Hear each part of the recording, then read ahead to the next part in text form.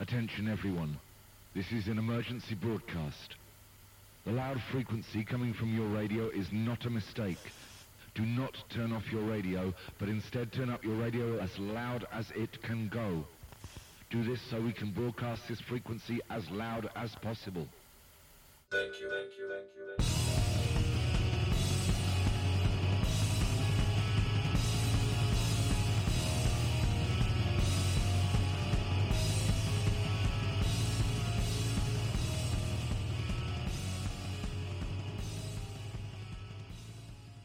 Welcome to another episode of Game Stuff. I'm the gamer himself, the grounded one, Corey. Today I have with me Joe. How's it going, Joe? What up? And we have none other than Andy from Dual Screens. How's it going, Andy? I love my PS5 so much. I want to make love to it every single day of my life. Well, that's exactly why we're talking about it today. Today's topic is going to be the impressions of the PS5. That's literally what we're going to go into right away. We're not going to talk about what we've been playing because guess what? Shocker, it's only the PS5, except for Joe, because he's waiting till the new year, even though he had a chance to get one. But that's okay. It's his choice. And also, it's because he did it for the family. Right, Joe? Do it for the family. It's all about the family, because I live my life a quarter mile at a time. So, with that, we don't have the background beatdown. We don't have any of the background beatdown. Really? Whatever. What are you drinking over there? Powerade. All the power. Guess what? It's blue Powerade. Just like my PS4, how it's blue, white, and black. Amazing. Let's go into this. Now, because of the way that it all goes through, I have a PS5 with almost every launch title except for one.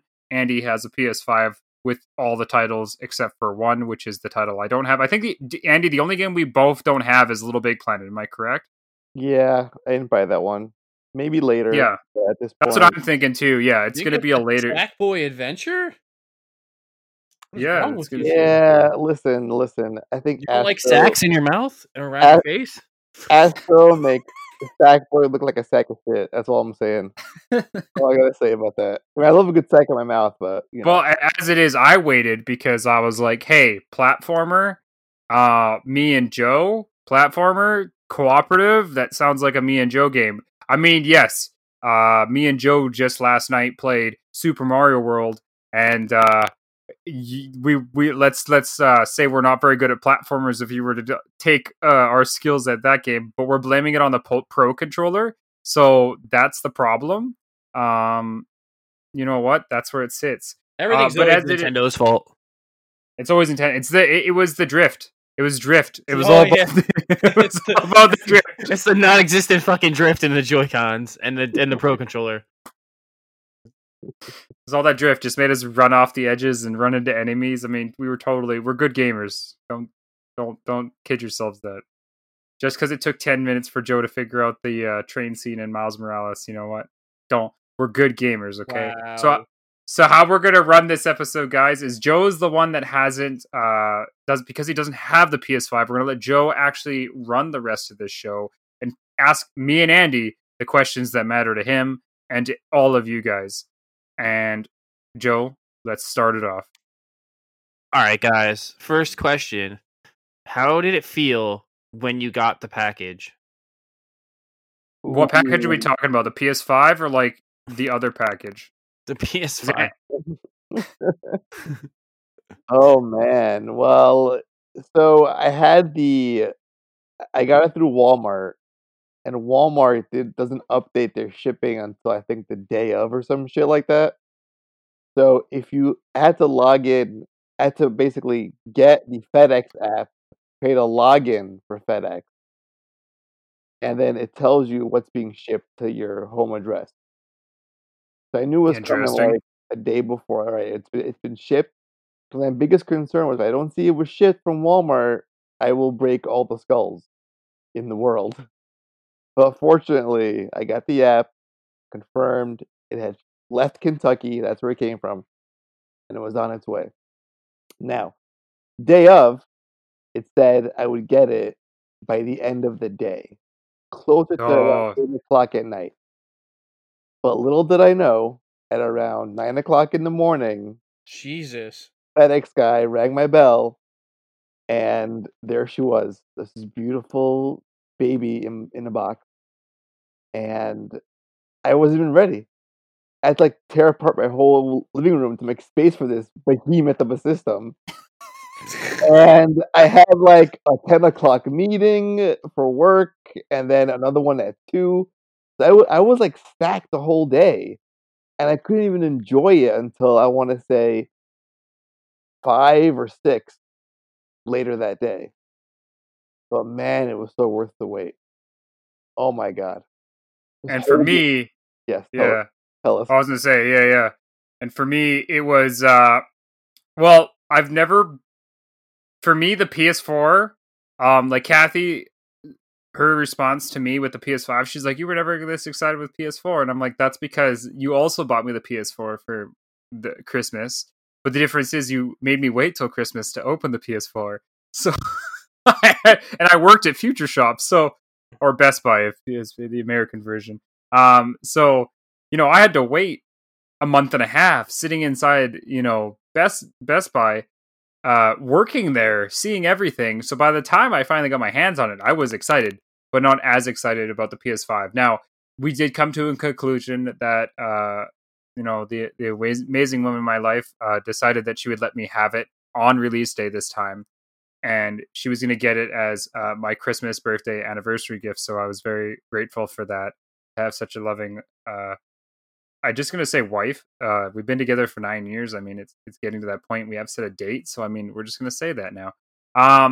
But so I was so excited that I was like, okay, you know what I'm gonna do though? Like, I can't. Like the day before, I'm sitting there going, what do I play? I'm like, I don't want to play anything that is gonna play on the PS5 because I'm not gonna have my save carryover. So like, I'm like limiting all. I'm like, but what if my save doesn't move over right away? What if I'm gonna be playing PS5 games? I'm like, oh, I'm just gonna try to go to sleep. So I try to go to sleep at like, what was it, 9:30?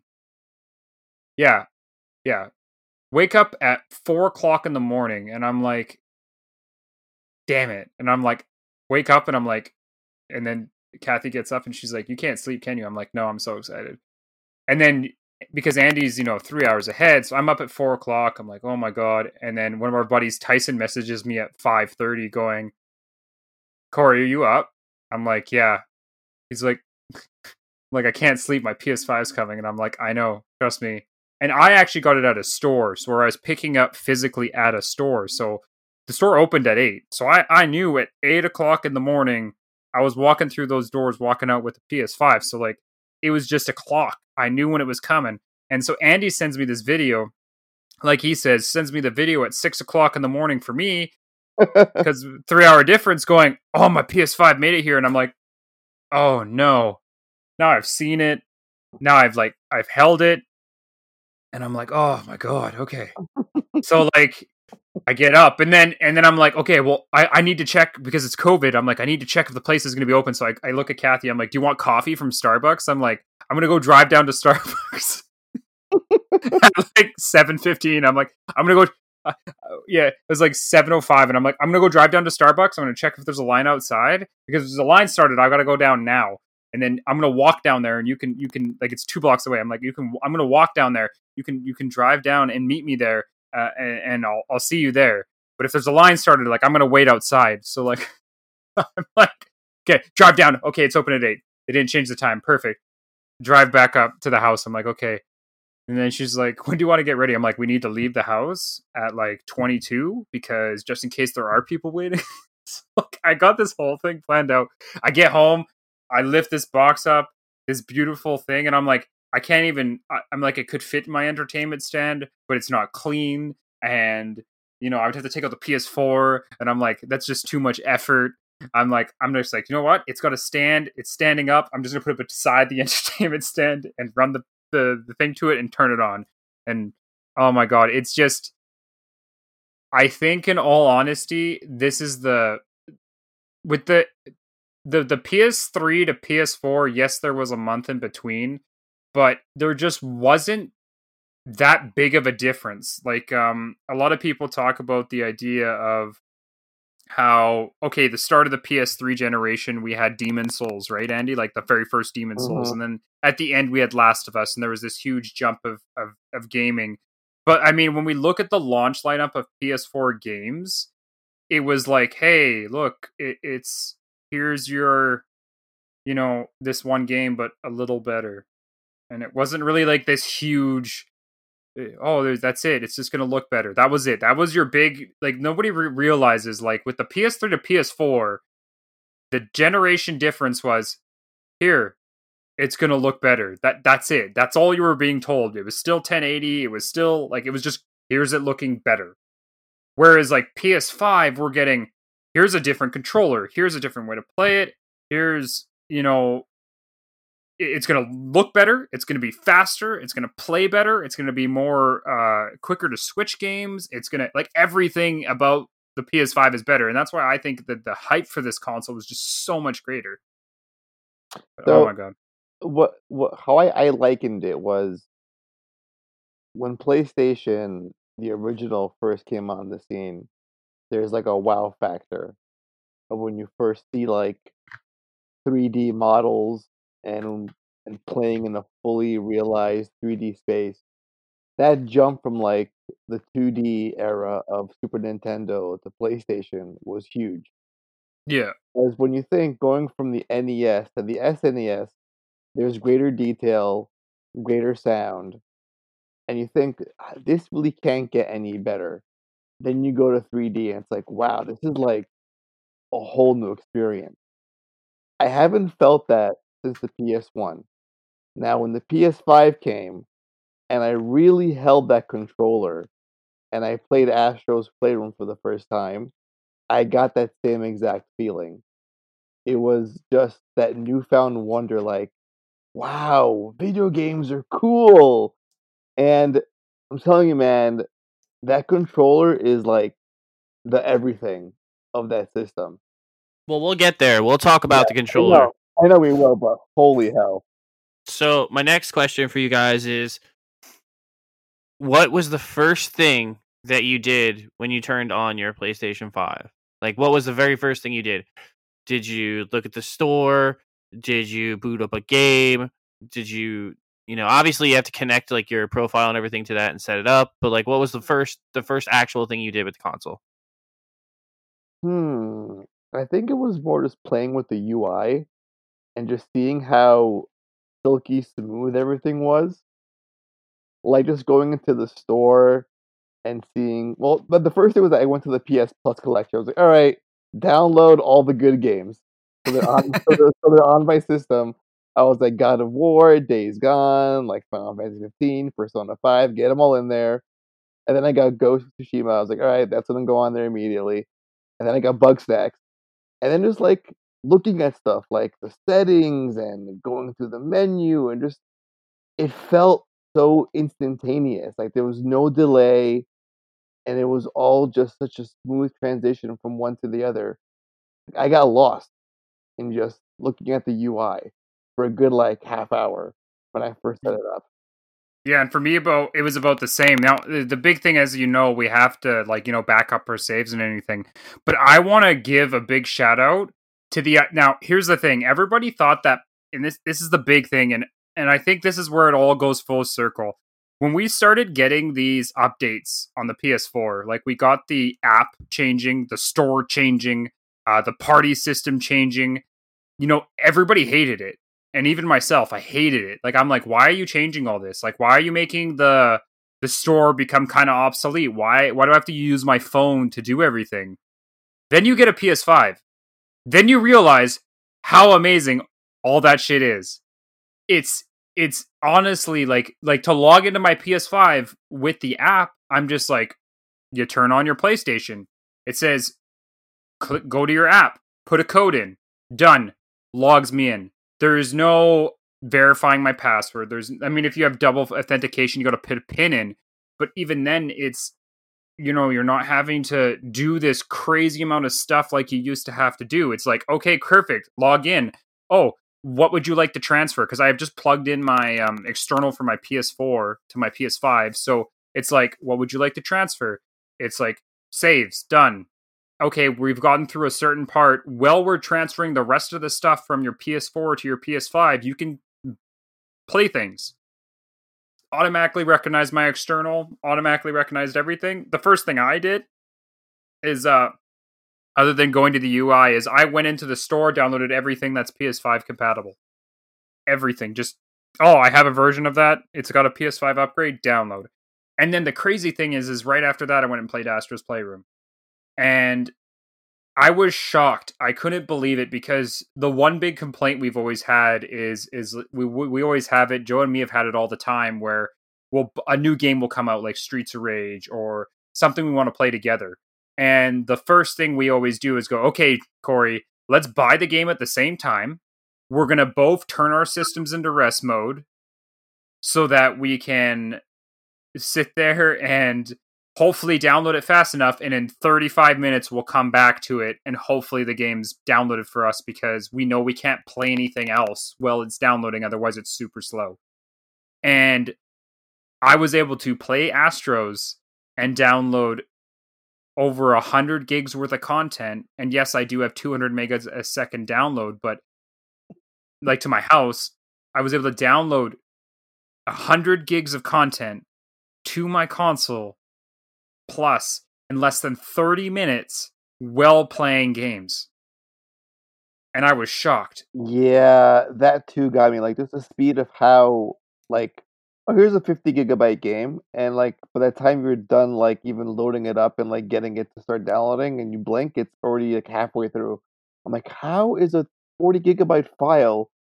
And I have like a moderately, decent internet speed. It's not super fast. I don't have like FiOS, so I have like standard like Spectrum service, but it's fucking like lightning fast. I was shocked. The thing is too is that the ready to play feature actually makes sense now, because there are games that when it's ready to play, you can start playing it at that point and wait for it to actually download. And if you play at that ready to play point, it will update it and install everything while you're still playing that game. You're not having to do that. Oh, well, now that you've updated the game, you have to back in and back out. And the other thing I found that was interesting, and this is a big thing, because I know the biggest complaint for people out there right now is the hard drive space. Now, if you get a PS5 exclusive game that is made for PS5, they are hugely condensed. Hugely condensed. Godfall is 22 gigs. Spider-Man, I took a picture of it and screenshotted it and shared it with Joe and everybody. Because Spider-Man, for example, on PS4, the remaster is 55 gigs, which has ray tracing built into it. It's got all the new design of it. It's all been remastered, new graphics, everything looks better. New add-ins, everything is 55 gigs. The original game is 69. So it's not only 14 gigs smaller, it's 14 gigs smaller and a bigger game to begin with. And I'm not like, yes, Call of Duty right now, the problem is it's a PS4 version that's going to get a PS5 upgrade. Maybe that it will shrink it at that point. Right now, a lot of second and third party companies aren't doing that. So the problem is we're not seeing that shrink. But when we do see that shrink, I mean, it's going to be insane. I can't wait to sit there and have games like Godfall where we'll get into Godfall. How it's such a big game be only 22 gigs, or like Bugsnax is less than 10, but Bugsnax I think is the same size for both. But like Spider-Man, that's a huge game. And the idea that that's only 55 gigs is crazy to me. That game being remastered is only 55 gigs. So what's the next question that you have for the PS5 bros? Oh, so that's your new name. You're going with that? That's what you came up with. Of all the names you can come up with, you're coming up with PS5 Bros. That's like, well, see, because what me and Andy are is I always get called the Sony pony, right? So basically, what this is right now. It's okay though. So like, whenever we're playing a game of any type, I always, for Andy, I show off a little skin, right? So what this is if we could call it anything, we could call it the Sony horse.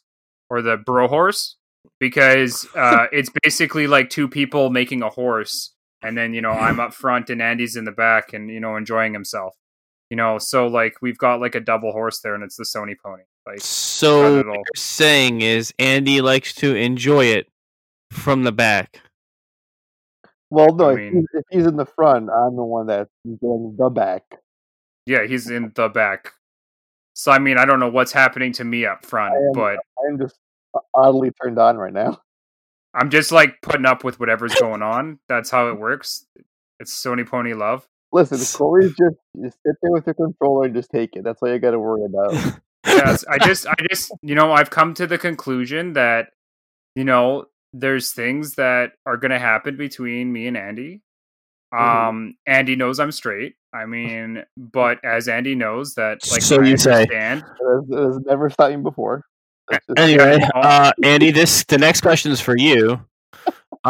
Since I already know what Corey played first, what was the first game that you played? Oh, Demon Souls.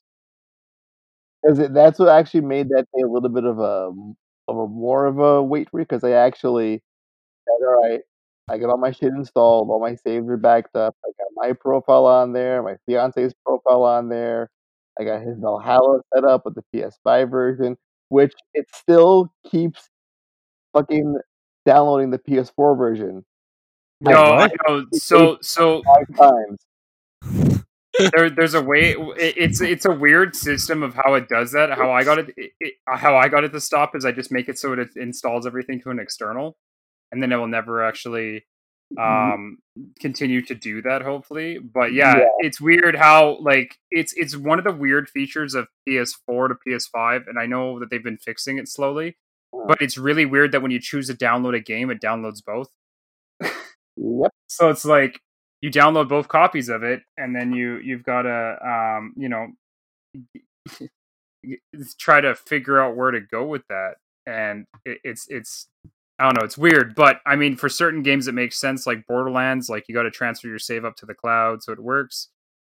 That makes sense, Right, but like right. with games like Valhalla where it doesn't carry your save over.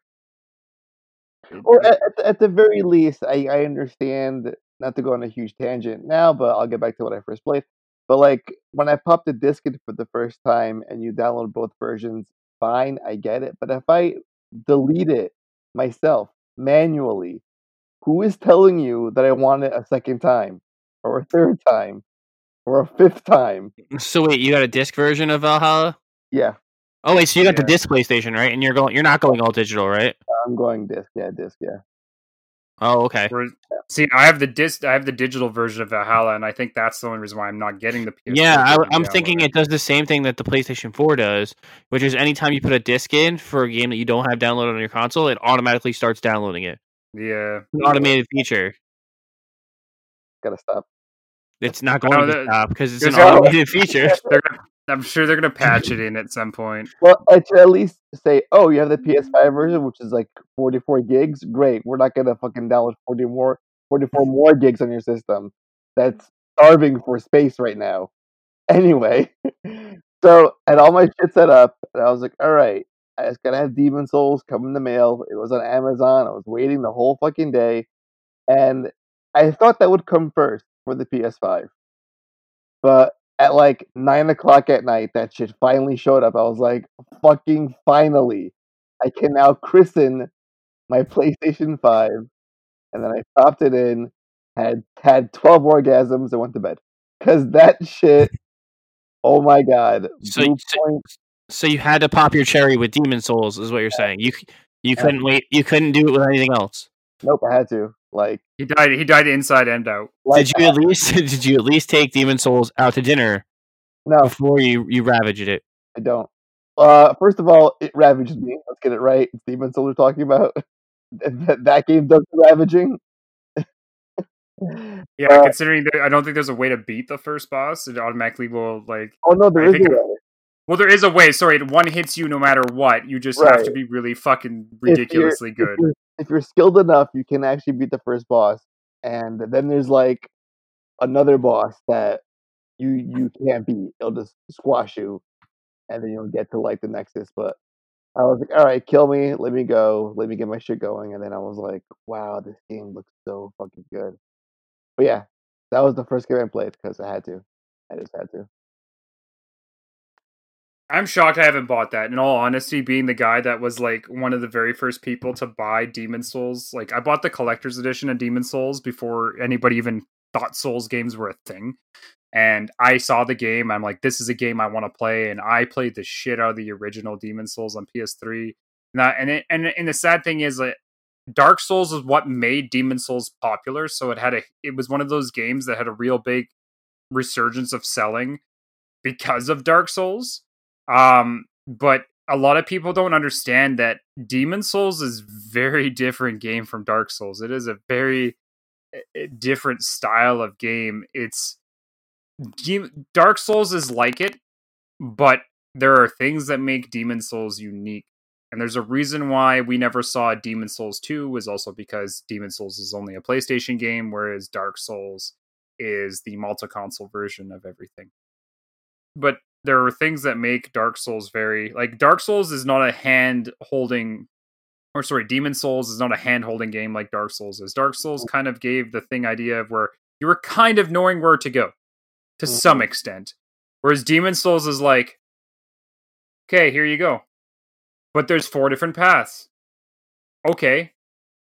Pick one. And then there are paths that you will not be able to go any further in. So you'll spend 10 minutes walking down a row, and then you'll realize you can't go that way because you don't have something unlocked from one of the other paths you have to do. And then you die, or you have to backtrack. And it's like, that's what makes that game so challenging, is because you're like, okay, well, I made it this far.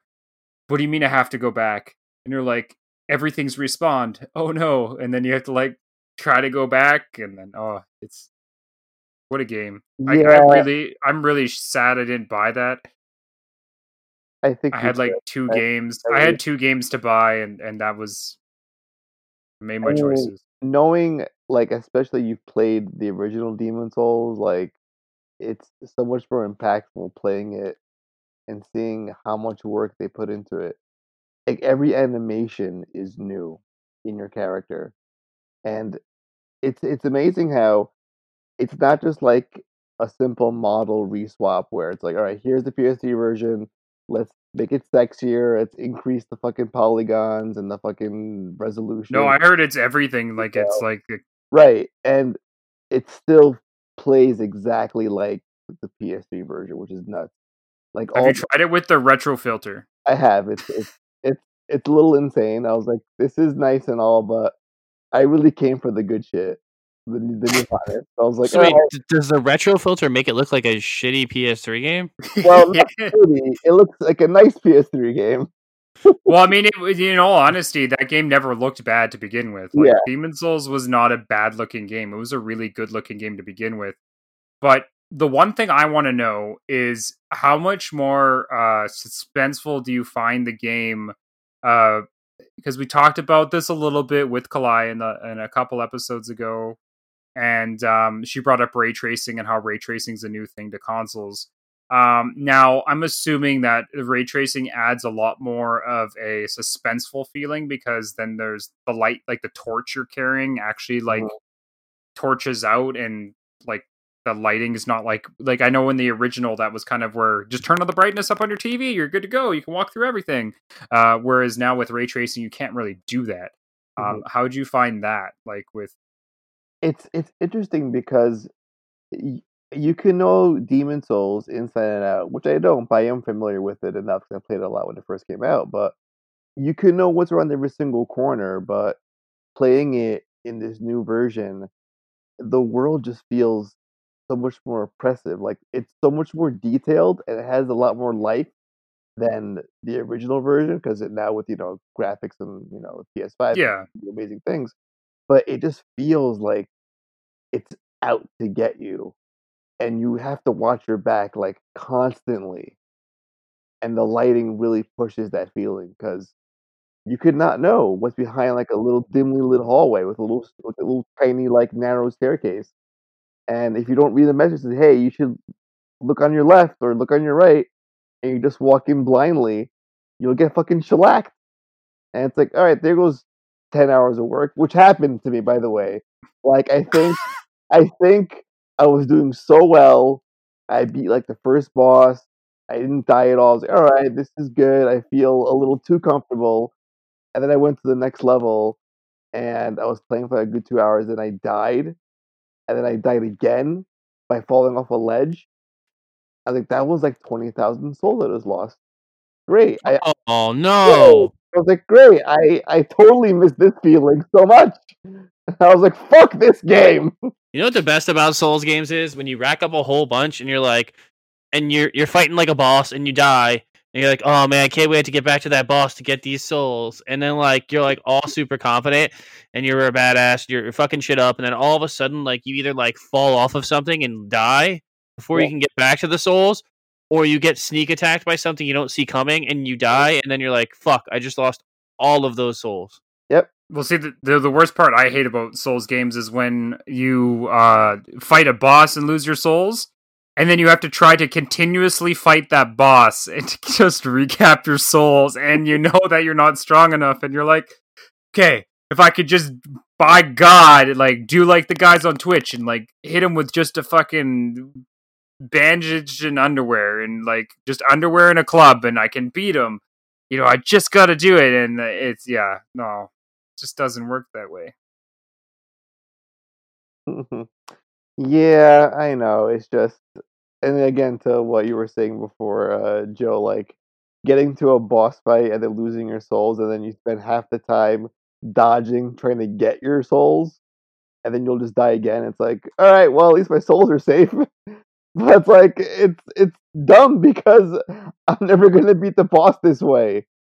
But It's so funny. I had one. I can't remember what Souls game it was, but like I died so many times getting back to the boss and picking up my souls that like I had like over 1,000,000 souls by the time I beat the boss, because I just kept dying at the boss and just kept getting back to him and collecting more souls and then putting those into the pile as I picked up the souls that I already had when I died. So I was like, damn. And then I finally beat it, and I was like, oh shit, I could like level myself up like 40, like at least like 20 levels right now. Yeah, no, it's like I said, Souls games. That's one of the fun, the crazy things about it is, and like I said, with Demon Souls, they're not the whole like checkpoint system or like where you can actually like start using your souls. They're not very common in that game, and that's the hardest part about it is you're like on a 15, 20, like sometimes an hour trek, and then you hope to God you don't die during your trek. Like it's so stressful, but so good at the same time. what was your first game, Corey? Oh, Astro, 100%. It was Astro. I literally Oh my turned God. I turned on the console, and I'm like, because when you bought a PS, like when I bought a PS4, Tech demo. yeah, you play the tech demo. Like nobody understands that Sony puts so much love and care into their tech demos that they can be like the idea that everyone like. I think I've watched 2 people so far that have talked about the idea that Astro Boys is, or like Astro is an actual launch title. They don't count it. They're like, oh, the like you watch like some of the big guys too, and they're like, oh yeah, well you've got these 4 games. You've got Godfall, Little Big Planet. Was it Godfall, Little Big Planet? They're talking about Demon Souls, and then it's Spider-Man Miles Morales, and they're like, there's your launch lineup. I'm like, what about Astro Boys? Like Astro literally is, in all honesty, that is a full game in itself. I would put a price tag of like $30 to $40 on that game. 100%. That game is worth that.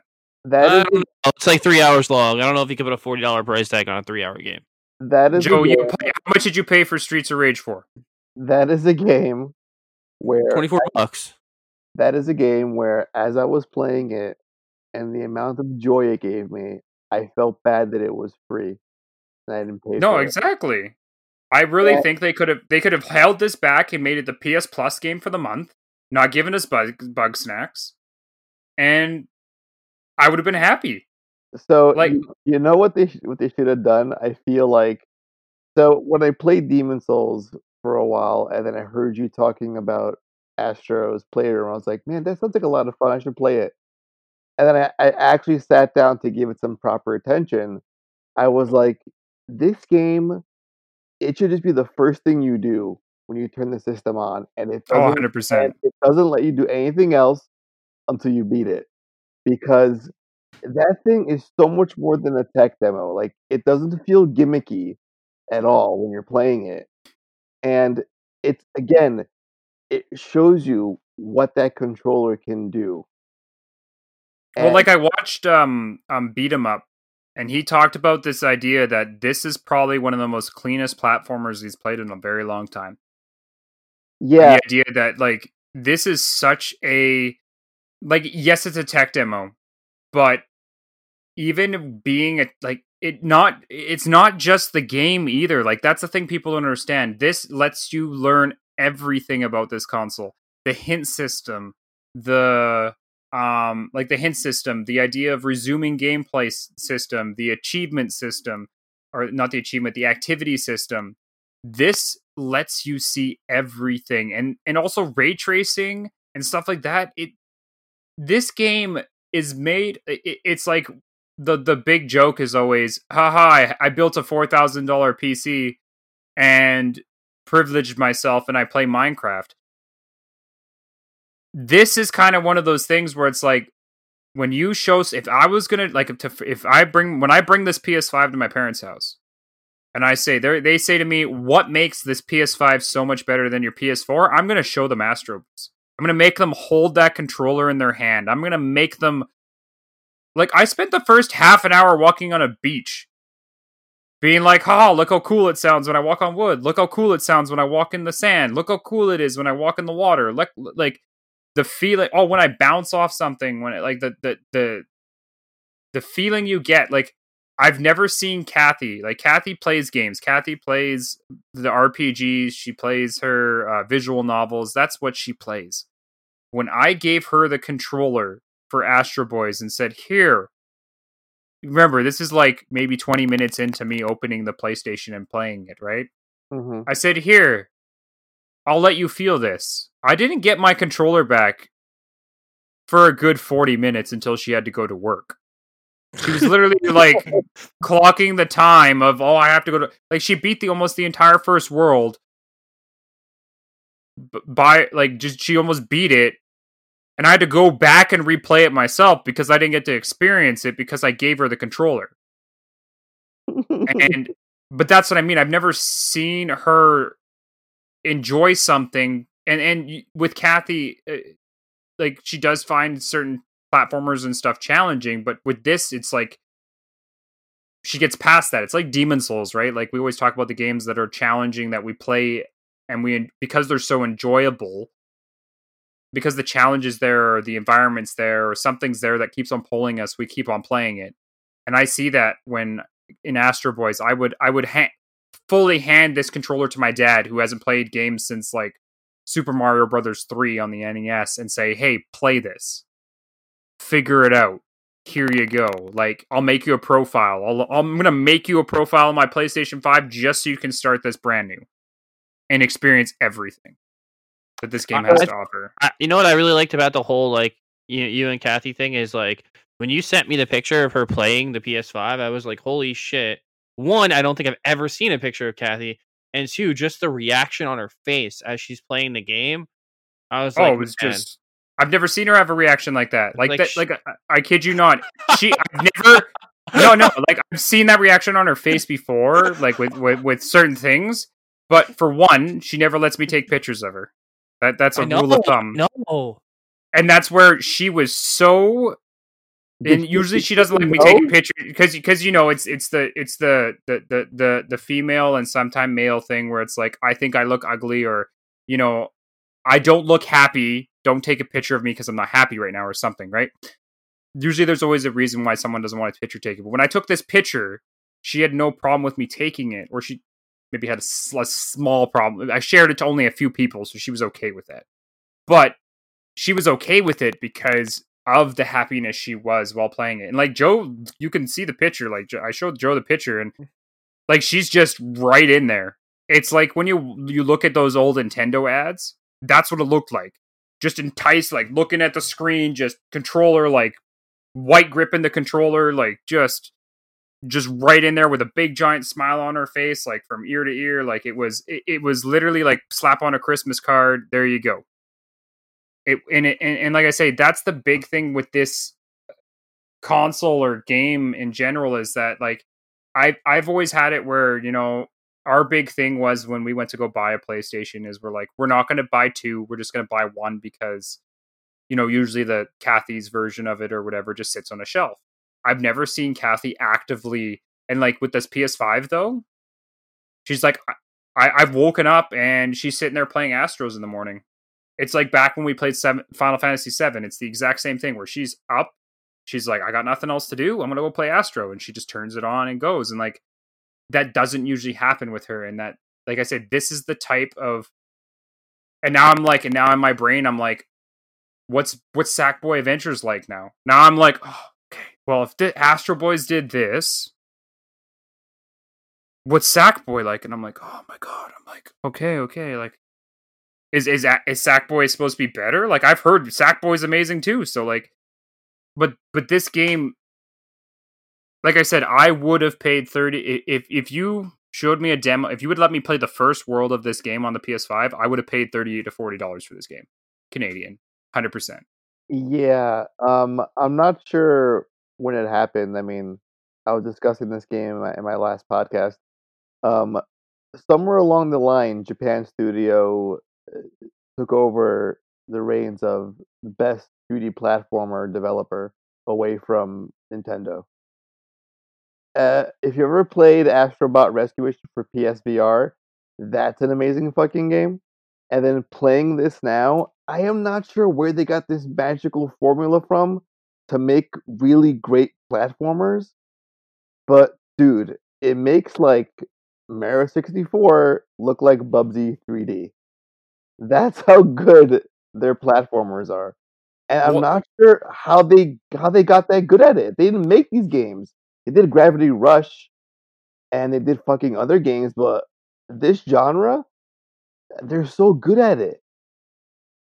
Well, and the crazy thing is that the one thing that me and Andy haven't touched on, and I we're not going to go too in depth with this, is I'll just go a little bit just so people understand, is that with every tech demo that PlayStation gives you, they always give you something that kind of compares it to the old or to the new, or they give you something like, hey, the controller, this is the cool thing is about the Astro Boys is it's all set up inside of your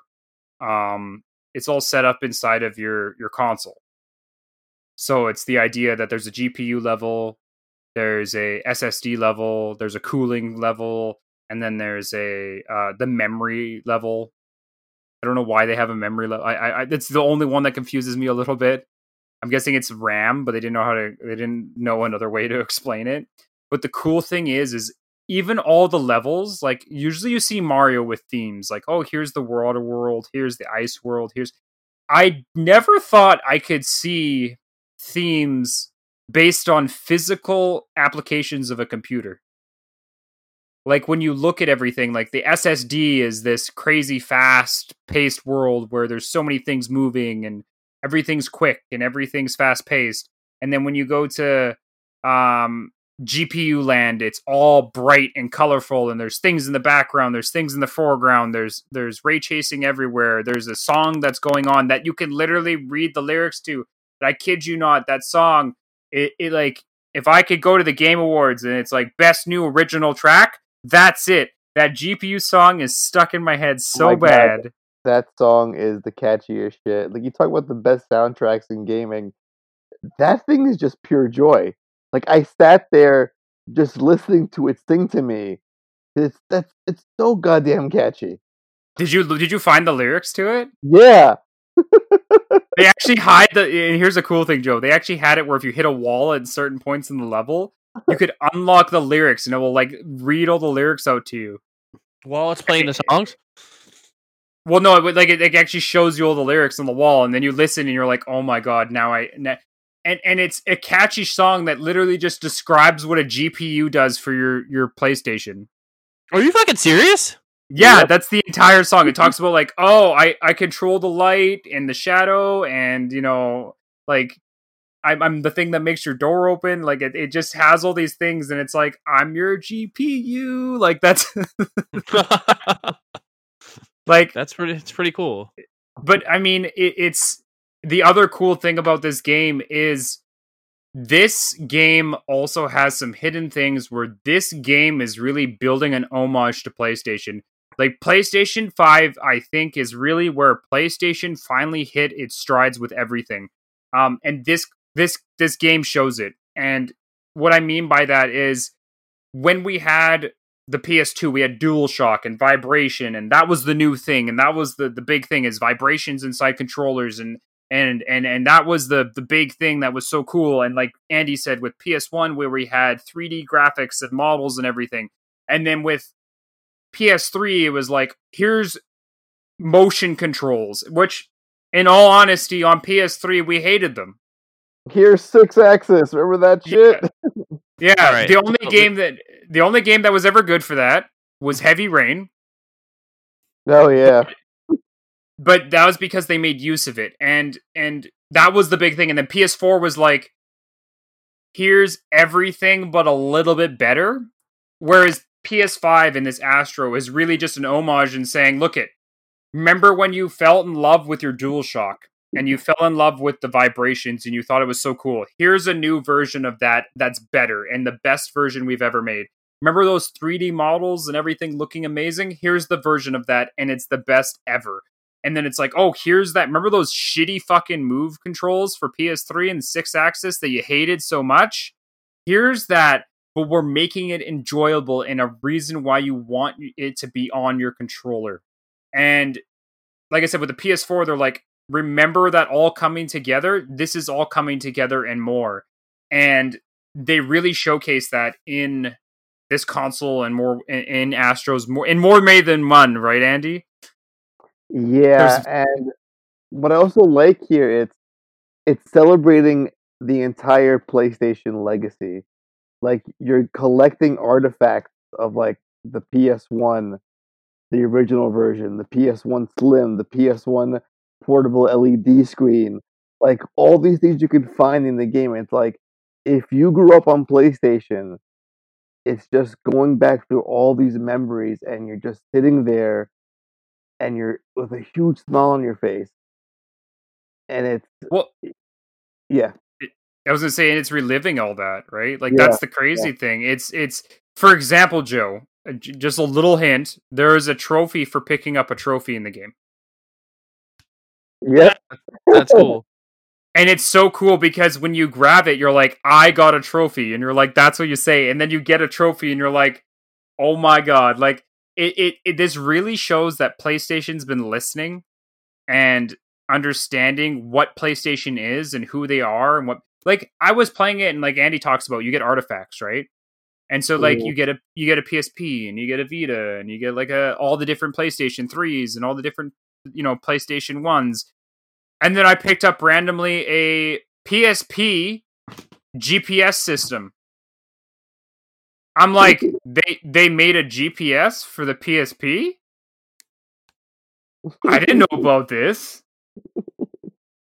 Or like the PSP fucking was like a camera, like a voice recorder or some shit. Yeah, there was also and that was also something. Yeah, and it's like, I didn't know these were things. Did it have the Final Fantasy Pocket thing in it? Yep, they had the Pocket Station. Yep, that was Yeah, there. they had. Oh my god, That it had a was there. Pocket Station? Yep. Yeah, Oh my god. I always And you wanted can- one. Yeah, and you me can touch too. it. Fucking Japan. and you can touch it too. That's the coolest thing about all this stuff. Just a little. You'll relive every moment.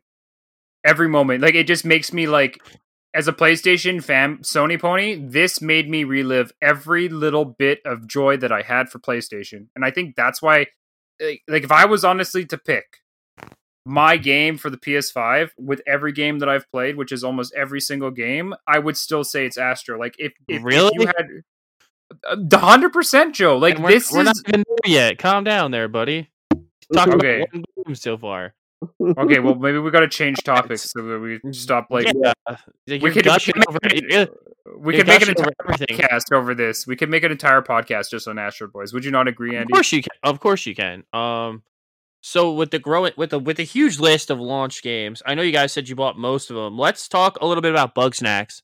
I know it's definitely another one of those tech demo-y games for the PS5. Kind of shows off a lot of the features that you can utilize with the controller. Can you guys talk a little bit about Bugsnax?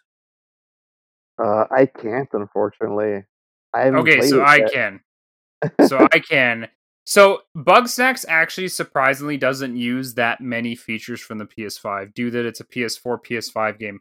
The surprising factor with this game, though, is that this game was made by an indie team of like less than 12 people, which blows my mind because this game, in my mind, it doesn't seem like that. But the cool thing about this game, and where I do see the benefit, where you talk about, Joe, Bugsnax, and I would say Bugsnax, if I had to, I'm just going to pick 3 different games. Bugsnax, Borderlands 3, and Spider-Man are 3 games at this current point that really show how a game from last generation, or current gen, or like the PS4 gen, can be changed just by being on the PS5. And Bugsnax makes great impressions of that, where when you're walking, you feel the difference of how you walk. When when you have to capture a monster, you hear a little ding out of your controller, and then you hit the button, and then it captures it, and then the monster's fighting inside your little cage that you put him in, and you can feel the vibration of him fighting against your cage. And there's these things that make it a little different. Really, the games that make a huge difference, like, it doesn't use as much of the PS5 as I would have thought, as being that it was like pushed as this launch title, but it is basically the best thing I've heard is from Beat 'em Up.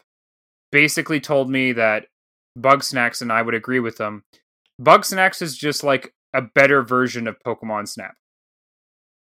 It is the sole factor of you just trying to collect these innovative little tiny fruit monsters, and you have different ways that you have to catch them all. And to catch them all, you have to do different things. So, like, just for example, one of the things you have to catch is a burger monster, and he says burger burger, like they. It's so stupid because it's like Pokemon.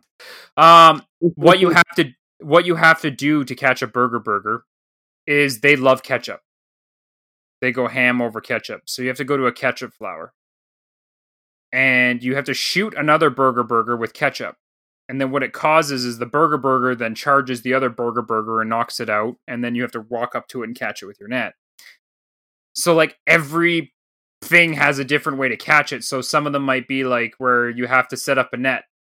And then I might have to shoot a bush with ketchup on it. So the burger burger hits the bush, which then scares the I think it's a what is it? That one's a what monster was that one? I don't know. It was like a skewer monster, and then it comes out, a shish kebab monster, and then it comes out of its bush and then runs across the trap, and then I push the button to catch it. Like, there's so many innovative things on it, and it is neat.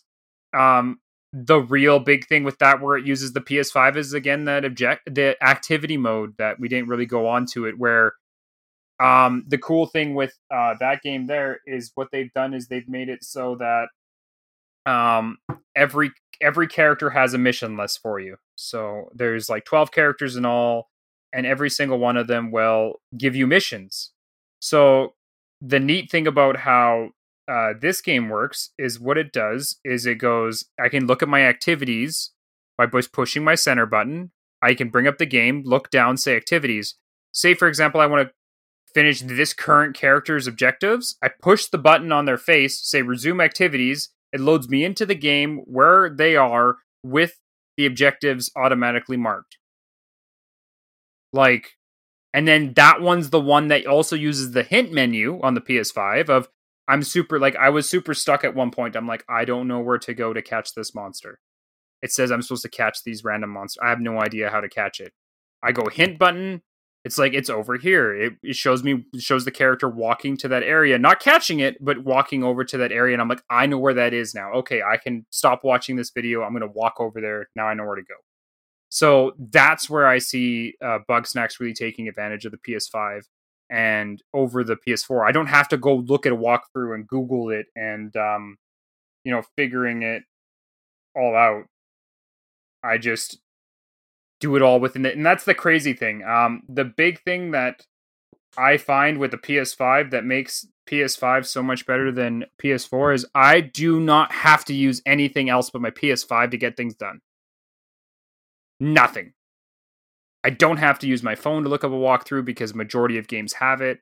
I was gonna go into that in a little bit. Yeah, I'm just gonna leave it for now on that. But that's the features that it uses for sure. So Andy, I know you said you downloaded a whole bunch of PS4 classics. Did you get a chance to boot any of those up on your PS5 yet? Yes, I played a little bit of Ghost the other day, and you can really see the difference in the 60 FPS especially. It just plays so much better, and it's like because like you spend like all these months with these games that you really fall in love with and you obsess over, and they look and play a very certain way, and then you boot them up on the PS5, and it's like a complete refresh of the experience. So I played that and a bit of Days Gone, just for comparison's sake, like how it was based on the PS4, and it's like not night and day, but you feel the difference that the upgrade patch gives it. It's like a second life for these games. Well, the crazy thing I was going to say, the crazy thing with those games too is it's just an upgrade patch. That's the big thing that a lot of people there's two types of upgrades for PS5 games right now. There's a game that has what they call a full PS5 upgrade, which is where they've gone into the game itself, remade it so that it fully uses all the capabilities of PS5. Then there's the patch games, which like Andy said, Ghost and Days Gone and stuff like that, where they're getting patches that allow it to hit 60 frames a second and some more like it's you playing the PS4 version of the game, but just with some patches that only are on the PS5. So I just want to clarify that. Yeah. But anyway, Joe, you were saying? No, I was saying, I was basically getting to the point that, there's a lot of games that got the upgrade, like you were saying, but it was kind of like misleading the way Sony did it, where it kind of was saying like you were getting a free PS5 version, but you weren't really getting a free PS5 version. You weren't getting a separate version of the game. What you were just getting was like a texture and a like upgrading pack. Yeah, so, I think right now it's misleading the way Sony kind of said how this was rolling out. I know, Corey, you played a lot of PS4 games on your PS5 since you've had it. Yeah, well, exactly. And what do you have? 4 platinums already on PS5? Oh my god. Well, I mean, I've got the I Am Mayo Platinum, Astro Boys I Platinumed. I'm very close to Platinuming Spider-Man. There's a lot of other games I've played too that are PS4. Already? Sorry? Didn't you Platinum Maneater already? Oh, no, I beat Maneater again. I didn't Platinum it, though. But the thing is, and this is the one thing that I just want to touch on, is I know Sony really didn't explain it well, but the problem is I don't think either console explained it well. Both consoles, like, I know Xbox has got their smart delivery system, but the problem is all that is that smart delivery for them is just, hey, it does the same thing, but just better. But I do like the idea that when we're getting a version of a game that's a PS5 version of a game that was built for PS4, it's not just the same game at higher frame rate. And, it runs. The games that we're getting that are the PS5 version of games are very, very different from the PS4 versions. Like, night and day. Night and day to the comparison where Borderlands 3, I would like it's almost like a new game. 100%. Like I would replay it again just because it feels so different. There's so many little things that are different with that game compared to the PS4 version that we didn't have. And that's the biggest thing too, is that like Miles Morales they all have different things that make them so like, it's like the idea of like Spider-Man remastered for PS4. I thought that when I'm just going to buy Miles Morales because I don't need to play the PS4 version of Spider-Man again. One, because my save was screwed. Two, I thought I had experienced it enough to not really care. Let me be honest. I love Spider-Man. Mhm. I mean, I can see your point on the Spider-Man because that game did a lot of like padding. The game was very padded. Like the game wasn't as long as it really was. I mean, a lot of the padding was just fighting crimes and hangouts and all that bullshit. And to get the platinum in that game was just monotonous bullshit. Like, yeah, well, I didn't and mind that's what doing it like because you wanted to swing around the city, but like, yeah. And I was like, you know what? In all honesty, and I was like, oh man, I've got like I put 60 hours into the original one, and because I have to restart my save, I don't have any of my stuff carrying over. So, like, I'm going right from square one again. And I know that yes, your save can transfer from your PS4 to the remaster, but I was like, you know what? I'm just gonna right from the very beginning start this again. And there were so many things that were different and redone, and other than his face, which please change it back. It's the only thing. My only complaint is that it's not that. I'll be honest. It's not that the face itself looks bad and the sense of like the way graphics wise and stuff. It looks really good and textured and shit.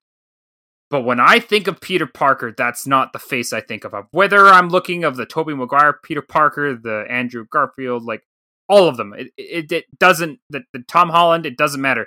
The face that I'm seeing does not look like a Peter Parker face. That's just my description. But playing the first 15 minutes of that game again, remastered, I'm like, I need to play this all again. I want to play every little bit of this again because it's just so different and good. Just everything. Like the photo mode that was in the original one, that's now better, and the lighting's better, and the scenery's better, and there's certain things that are different about the like characters and the like his desk, for example, like in the first 5 minutes of the game. In the original, it was like, okay, messy desk drawing here, cool, Spider-Man. Oh yeah. Whereas this one, it's like desk, there's shit everywhere, there's marks in the desk, there's like you can see the tarnish of the wood, it looks like you spilled something over there, like it's just so detailed. I'm like, holy crap. And then you swing into the sun, and because of ray tracing, it reflects that. So like as you're swinging to the sun, like it's reflecting off of that. As you're like going beside a building, you can see his reflection come off the building, and you can see this blue white thing go beside you, and I'm like, oh my god, there's yeah, lots of changes in underwear. Now, why did they change the voice, the actor in Spider-Man? What was the whole reason for that? I think it's, from my understanding, what I've heard is they changed it for the sole purpose of I don't know if it's because of the sequel. I have a feeling there's two reasons why I suspect it. One, they wanted to have a person that looked more closer to Tom Holland so it could match the movies, and that might be a Disney thing / Fox thing that kind of caused that issue. Two, I think it's because when the second game, maybe they had some issues with the first actor for the second game, and maybe they had to recast a new actor, and this is the chance for them to go like, hey, this is the face you're going to remember, this is the voice you're going to remember, this is the kind of the thing, because I think that's what they had to do in order to get that to continue on. I think that's the reason why they changed it. That's my personal opinion of why they did that, but yeah. But anyway, as we're just I'm gonna stick it in now, so I don't have to talk about it at the end. If you guys do buy a PS5, and you can get it through Amazon, don't forget to if you do feel like you need lots of change in underwears or depends, depending on your age category, you can go visit theprovengamer.com Amazon link and purchase all that. That way, get it shipped right to your house, so it can be there with your PS5, so that way you don't have to leave your house during these times to go get changed. You just wear 2 pairs of underwear. Yes. And I think more to that point, I think I read that something with the voice actor for Peter Parker, how they had to change the face, so something with the mouth motions and the capturing to make the actor's face more match the voice actor's appearance. That was part of their explanation.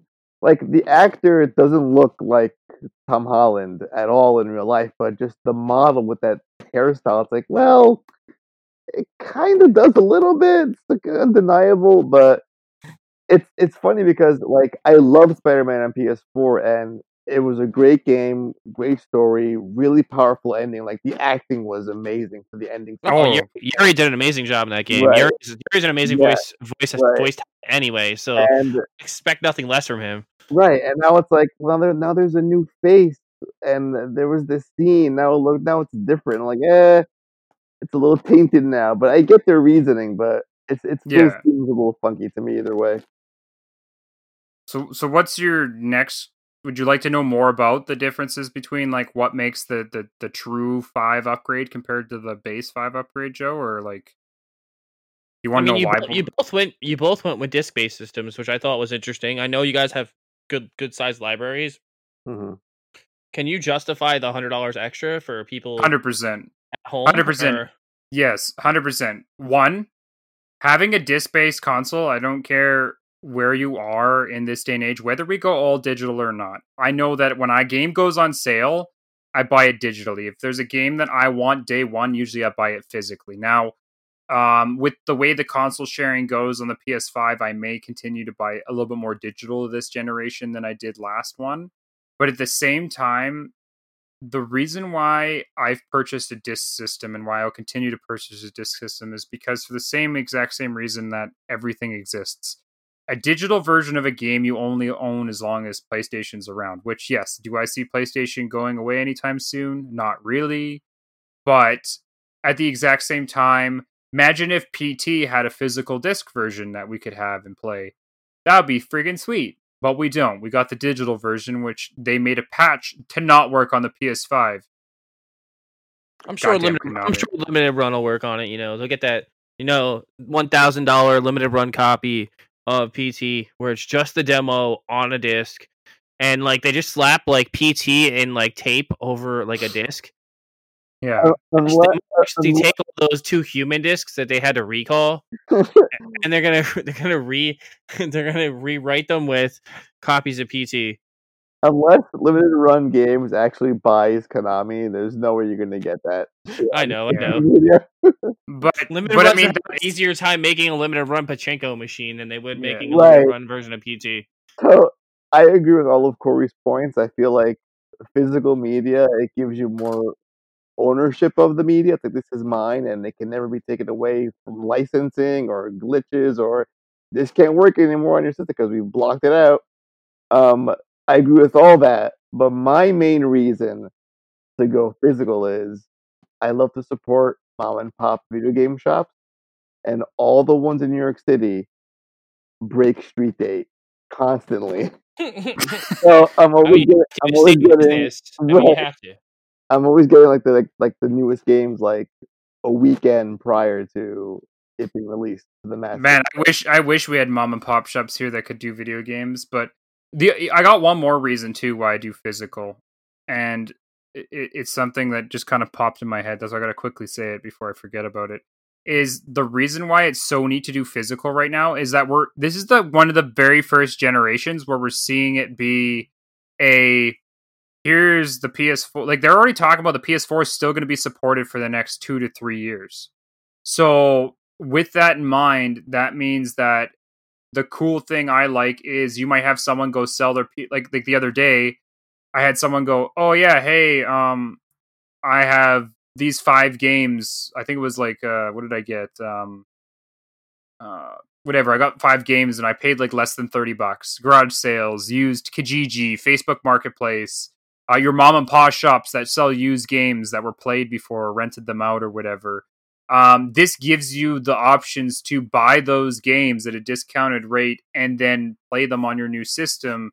Or if you want to give it as a gift, like say Cyberpunk comes out, you play the shit out of that game. You're like, you know what? I don't need to play this game anymore. Oh, Joe hasn't played that yet. Here you go, Joe. Here's a physical version. I'm not having to transfer this digital version to him. I can give it physically. It just, and especially when you get certain things like Cyberpunk, if you get it physical, one of the cool things is they brought back the reversible cover, where the cover has a female on the front or the male on the front. So you can open it, flip it, and it's 2 different covers. Ghost had the same thing where they had a reversible cover on Ghost. Final Fantasy VII has reversible covers. So there's physical medias where if I'm going to buy something, usually day one, I'm getting it physical just because it's so much more enjoyable. And like Andy said, it's support of a shop or a person to do that. Whereas if you buy digitally, it just goes, which I guess in sense, if you buy it digitally, probably more money goes to the actual developer of the game. But at the same time, it's really one of those things where I just think it's from a secondary market point of view too. It's just a lot nicer where I'm seeing a whole bunch of people that are selling like Borderlands for like $9 right now or $6. And it's like, cool. Just like Best Buy right now, $9 for Borderlands. Black Friday. It's not digital you're buying it physical. Like all these Black Friday sales, like if Neo 2 Remastered comes out and they go, hey, if you have the old disc, you could pay a $10 upgrade. Damn. Cool.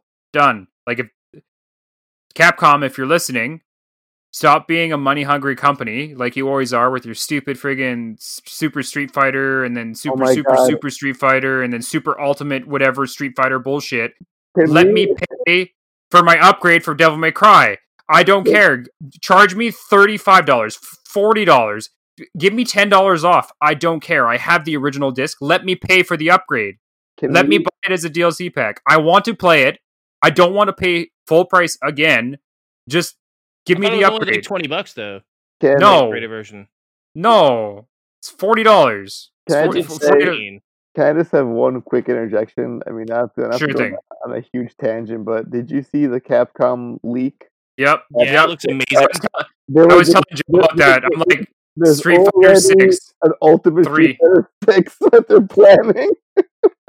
Whatever. We're getting Resident Evil Outbreak, so I don't care. You can get whatever else you want. One of the best games is coming back. They'll probably fuck it up and make it a battle royale. Yeah, I want that fucking Power Stone remake. That's all I care about, bro. Oh man, Power Stone. Capcom, make that first. Make it first. Do it. Listen to the Dual Screens Game Stuff podcast. That is your goal. Yeah. Also make it so that I can actually get my stupid pay for the difference of the upgrade for Devil May Cry 5. Yeah. Stupid. Outbreak really excites me, Joe. Like when we got that shitty fucking multiplayer Resident Evil, what was it called again? Oh, Resistance? Resistance, yeah. I was like, you just should have... The one that came with 3 or the one that's Umbrella Corps? Oh, the one that came with 3. Oh, I didn't play it yet. Yeah, that's garbage. It's garbage. And I was like, you just should have done fucking Outbreak. I just bought it today on Black Friday. Well, Black Friday shopping, I bought it today because it was like $15 on PS4. So I was like, all right. Resident Evil 3 is talking about, Andy, not just the... Yeah. Both of it comes together. It's a combo deal. Yeah. But you know, $15, that's a steal. It's a steal, but oh god, that's not a good game. It's okay. I'll make you play it with me. Right? No. I played it once, and I was like, how does this make any sense? I'm like, this is like trying to be a little bit of everything and sucking at all of it. I played the beta, and I'm like, it's the same thing as like, there's a lot of games where I'll play the beta or whatever, and then I'm like, no. I'm like, please fix everything. But anyway, Joe, what's your next question after the physical disc versions? What else you got, Joe? What else you got? So we pretty much talked about all the good things about the PS5.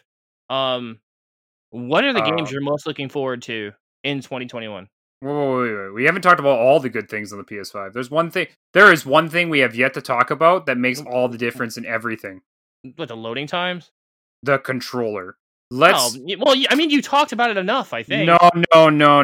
We have more detail about haptic feedback? Dude, it's not. No. It's not even the haptic feedback. It is the triggers. Like I said, there is a reason... buddy. No, the haptic feedback is the vibrations in the controller. The adaptive triggers is the other thing. And then... No, they're different. So here's the difference that people don't understand. So like Borderlands. And I know Call of Duty's got a big giant patch for it. The reason what's so cool is Borderlands has it where depending on the gun you fire, the trigger acts differently.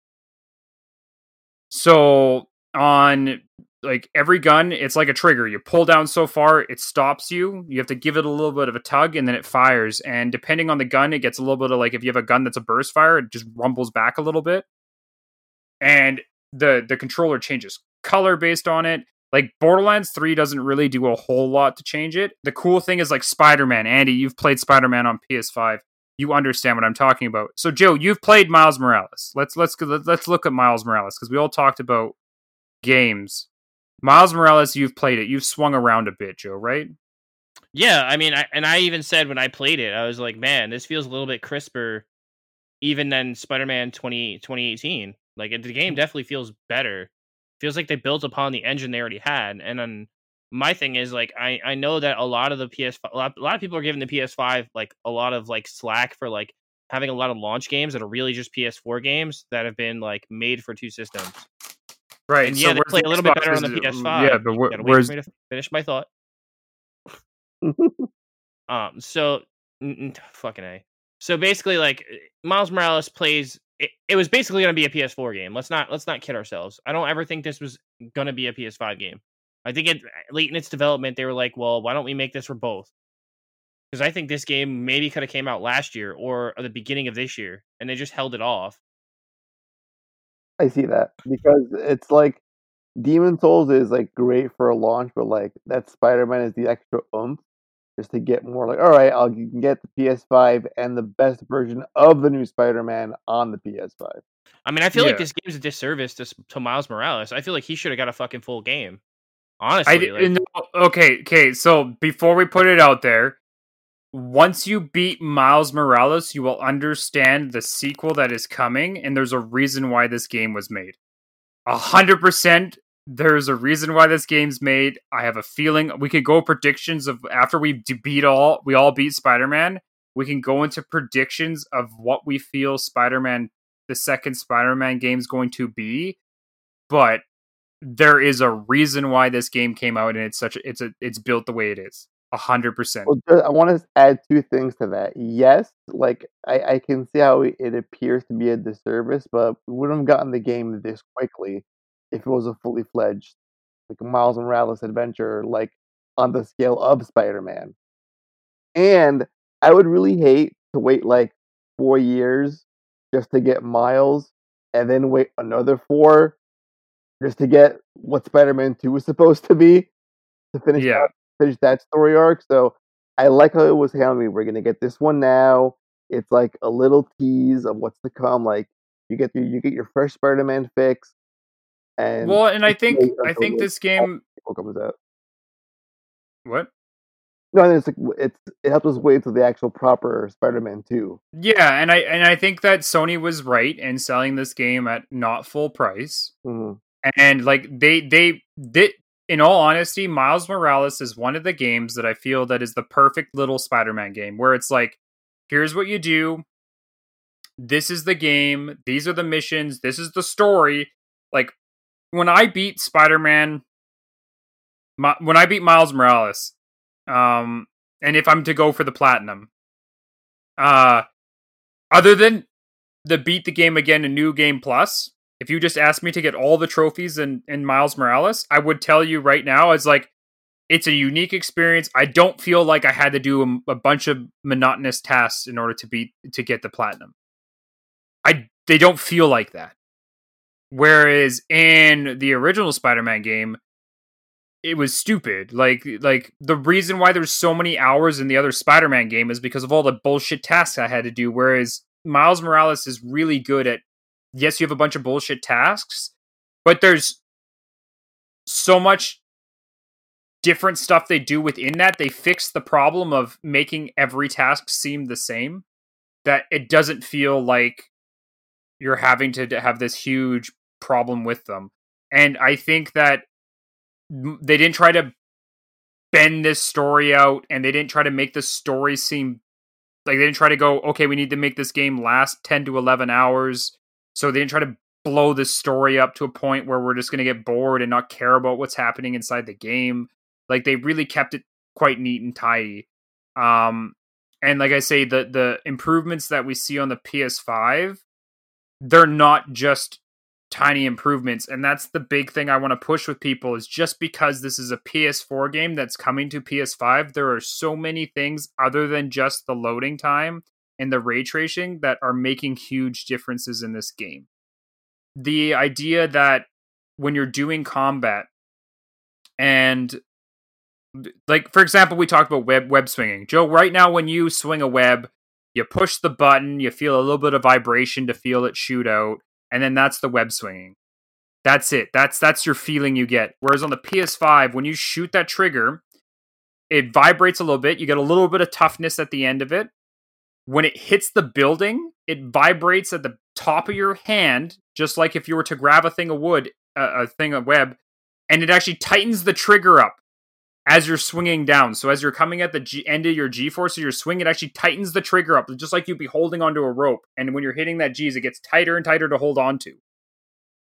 And it almost like forces, and then as you go back up on the upswing, it loosens the grip on you. And there's things like that just put you into this game so much that it just feels like a new game. And and that's where I feel with, like, there's a lot of games that are getting these, like, PS5 patches that, like, with Black Ops, like, we're talking about this controller in Black Ops. Did you play Black Ops yet? I'm not spending the $80 to buy Black Ops. Let's go into that right now. I have played most of the shooter games that have been upgraded to PS5, and I see what they're doing with them. I understand from playing Astro's Playroom what the controller can do. And I'm not going to spend $80 on Black Ops just because I play Modern Warfare right now.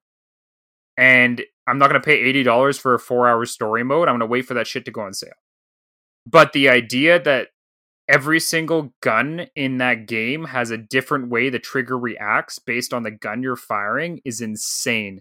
The idea that I showed a video to everyone, basically, that I knew of the minigun in Astro's Playroom, where when you pull down the trigger, for one, it doesn't let you pull it down all the way, but when you pull it down, just like if you were to hold a minigun, it jumps back and forth on your finger. If I was to hold it all the way down, when you're pulling a bow, you can feel the string go ting, ting, ting, ting, ting, ting. And you can feel that on the trigger. Like, it feels like you're drawing something, like it's got force behind it. And same thing on, like, even though Assassin's Creed doesn't do, like, there's certain games that don't really fully use what the controller has to be built in because they had to make a PS4 version, they still were able to add content in that allowed this. And that's where, when I think of Cyberpunk, or I think of some of the newer, when we get these PS5, like Deathloop, the idea that, like, now when we hear Deathloop, and they were talking about the idea that they're going to have it where when you're shooting your gun can lock up on you because you're shooting too fast, and you'll have a bullet gets stuck, and you have to, like, cock your gun again to, like, unlock your gun. I can understand how that's going to feel now on the controller, and I'm like, holy shit. Like, if they could tell me that this controller is what makes this controller is the future of this generation. Like, this controller makes me say this is a new generation. If you're just to show me ray tracing and, like, load times, I'd be like, you know what, whatever, it's just a better PS4. But that controller makes me say this is something new. This is PS5. Now, do you feel like the controller is gonna be, like, gimmicky, and it's gonna last the test of time? Because I've seen technology like this come and go, like, many times before, and it just never gets used. Like Nintendo's the Joy-Con has all this technology that the PlayStation has now, and it's like, it's funny that the Joy-Con never uses any of it, like, ever, for, like, any games. Like, don't get me, like, right, Andy? Like, how many times has the Joy-Cons actually used its full capability? I think Once. When I only played a 1-2 switch, I got the full measure of what the Joy-Con could really do. Correct. Other than that, they're $80 pieces of plastic that break in 3 months. Right. Like, But here's the thing with the DualSense. With the DualSense, I've heard that it's so easy to implement the features in your game with the vision you want. I mean, look at Dirt 5. Dirt 5, they had some measure of haptics in there, but they love that controller so much they're going to go back and redo all of it because they didn't I've heard about that, where they're talking about... They didn't give it enough justice. And I've talked to a lot of developers who've worked on both Xbox Series X and PS5 games. It's always about the controller. The conversation comes back to that somehow. Now, I do want to say one thing. Whatever disparity between the Series X and PS5 exists on the power specs on paper. Even though I feel lately it seems that third-party games are performing better on PS5. That's like a big shocker, apparently, which no one Well, expected. but like we said, the whole reason why that is because when we're seeing these games, like for example, Andy's bringing up the topic of Valhalla and how on the Xbox Series X it chugs at trying to run 60 frames per second, whereas on the PlayStation it's 60 frames the entire time, and how a lot of people are looking at when Warzone's like. Call of Duty's like, we're going to run at 120 frames per second on the Series X, but we can't do it on the PS5. It's not that they can't do it. It's that when you do it on the PS5, because it's running through the entirety of the software and it's actually becoming a PS5 title, that game now is running consistently so well and looking so good and running like it uses every bit of the PlayStation to run the best it can. Whereas it's not just a like the on the Series X, all it's doing is like a computer does and goes, cool, set frames a second from 60 to 120. Cool, let's hope it can run properly. The PS5 actually has it where it's using the full capabilities of it to do that. And that's where we're seeing a huge difference in quality of games. And like I said, the idea that we're getting games like Borderlands and Warframe's coming out with a PS5 update, The Witcher 3 is coming out with a PS5 update. What other game is it? There's another game that's really big that's coming out. I think God of War is getting a full PS5 update. They're not just updating the graphics and making it run better. They're doing everything from the factor of, like in Godfall, one of the coolest features, other than the game being okay, the one of the features they have is when you're learning combos, if you try to hit a button before it's supposed to be hit in a combo, it actually makes the trigger tighter to pull because it's awkward for your character to do it, so it's awkward for you to press the trigger. And it's things that are really neat and like really neat to feel. And the idea that they're talking about with like The Last of Us 2 adding a string pulling connection with it and making it so that the recoil you feel in the game by sight, you can actually feel the recoil on your controller, and it's more actually like you actually sense it, and it's becoming a full experience. And that's the big thing where, Joe, you love Gran Turismo. And from what I've been hearing the idea that you might have it where if you're driving a car and you lock up the brakes, it will actually lock up the trigger. It will actually lock up your ABS trigger to make it so that your brakes just lock up and you can't do anything with the trigger. It just holds the trigger in a certain spot because the anti-brake system is kicked in. Or the idea that it's going to feel like when you're pushing in a pedal on a car where it goes super easy to push for a certain far away and then it gets super hard to push that last little bit. And the idea that we're going to start seeing that kind of technology come into these controllers, and it gives these developers more freedom to develop games, because yes, VR and stuff like that, it's pretty normal. It's like, okay, you can see it.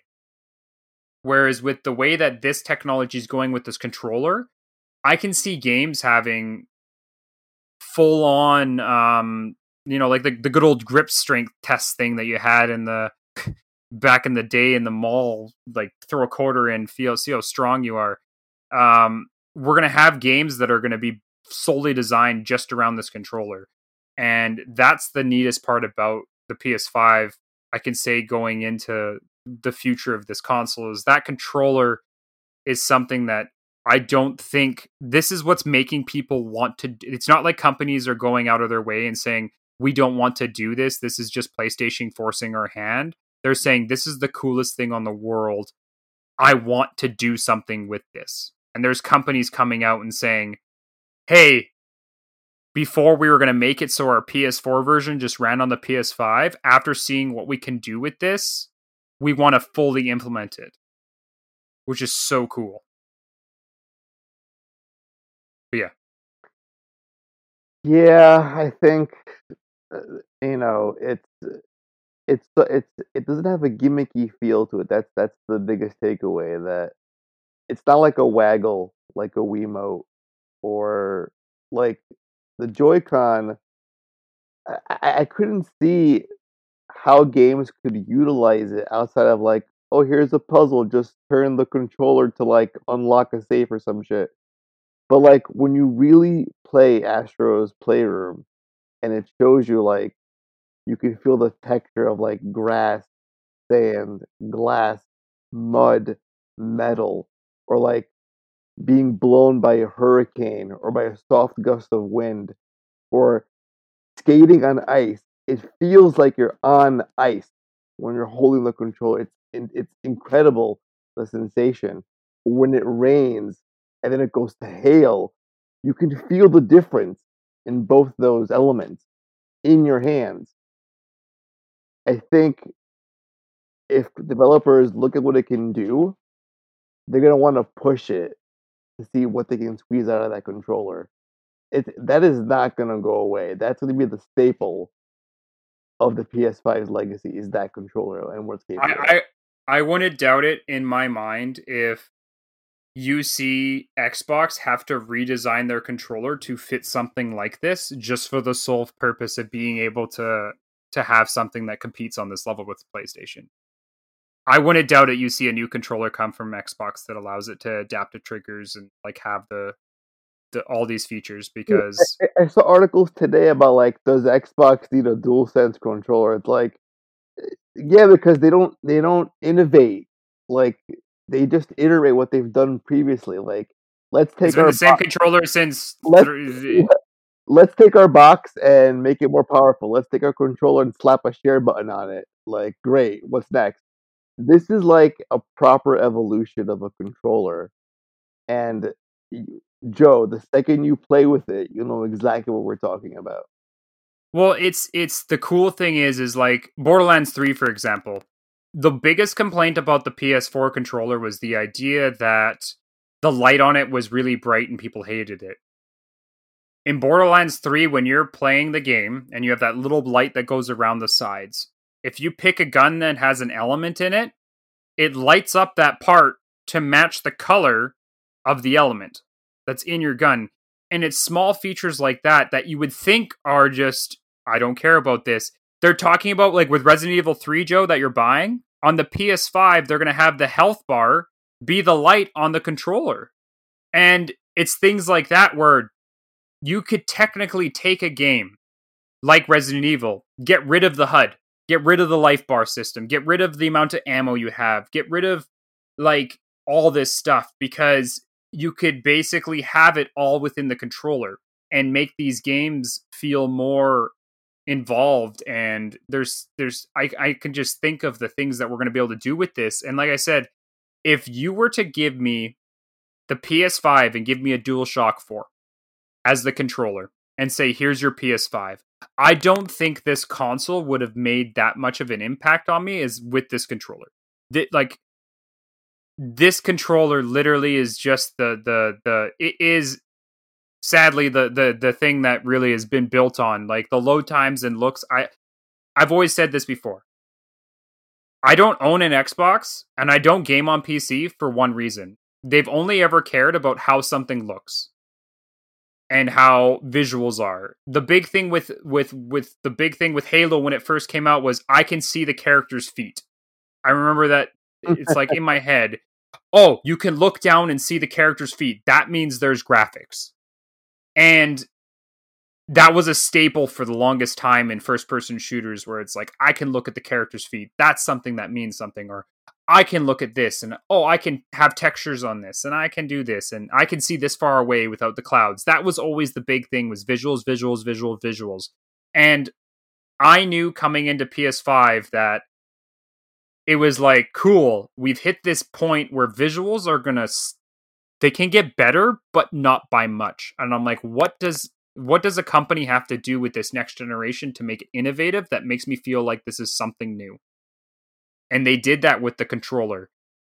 The controller literally is to the point where, to give you an example, Joe, of how insanely cool this controller is, I showed this video with Andy. someone programmed into their computer with the haptic feedback. They hooked it up to their computer and they were able to play the theme song for Doom by putting the controller on top of a box. And they made it come out of the box sounding exactly like the theme song with multiple points in it just by using haptic feedback. And it was that easy for that person to do it. And that's the craziest thing about this, is a person in his own house is like, I wonder if I could do this. And he did it within days of having the controller in his hand.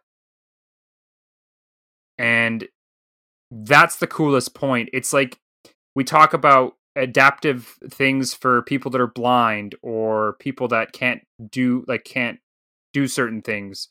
A blind person could hold this controller and we could say, okay, and he could tell, like, he could feel what he's doing. And I think that that's something that's so neat, is that I was able to give the controller to Kathy and say, what is my character doing right now in Astros? And she's like, feels like little drops are dropping on him.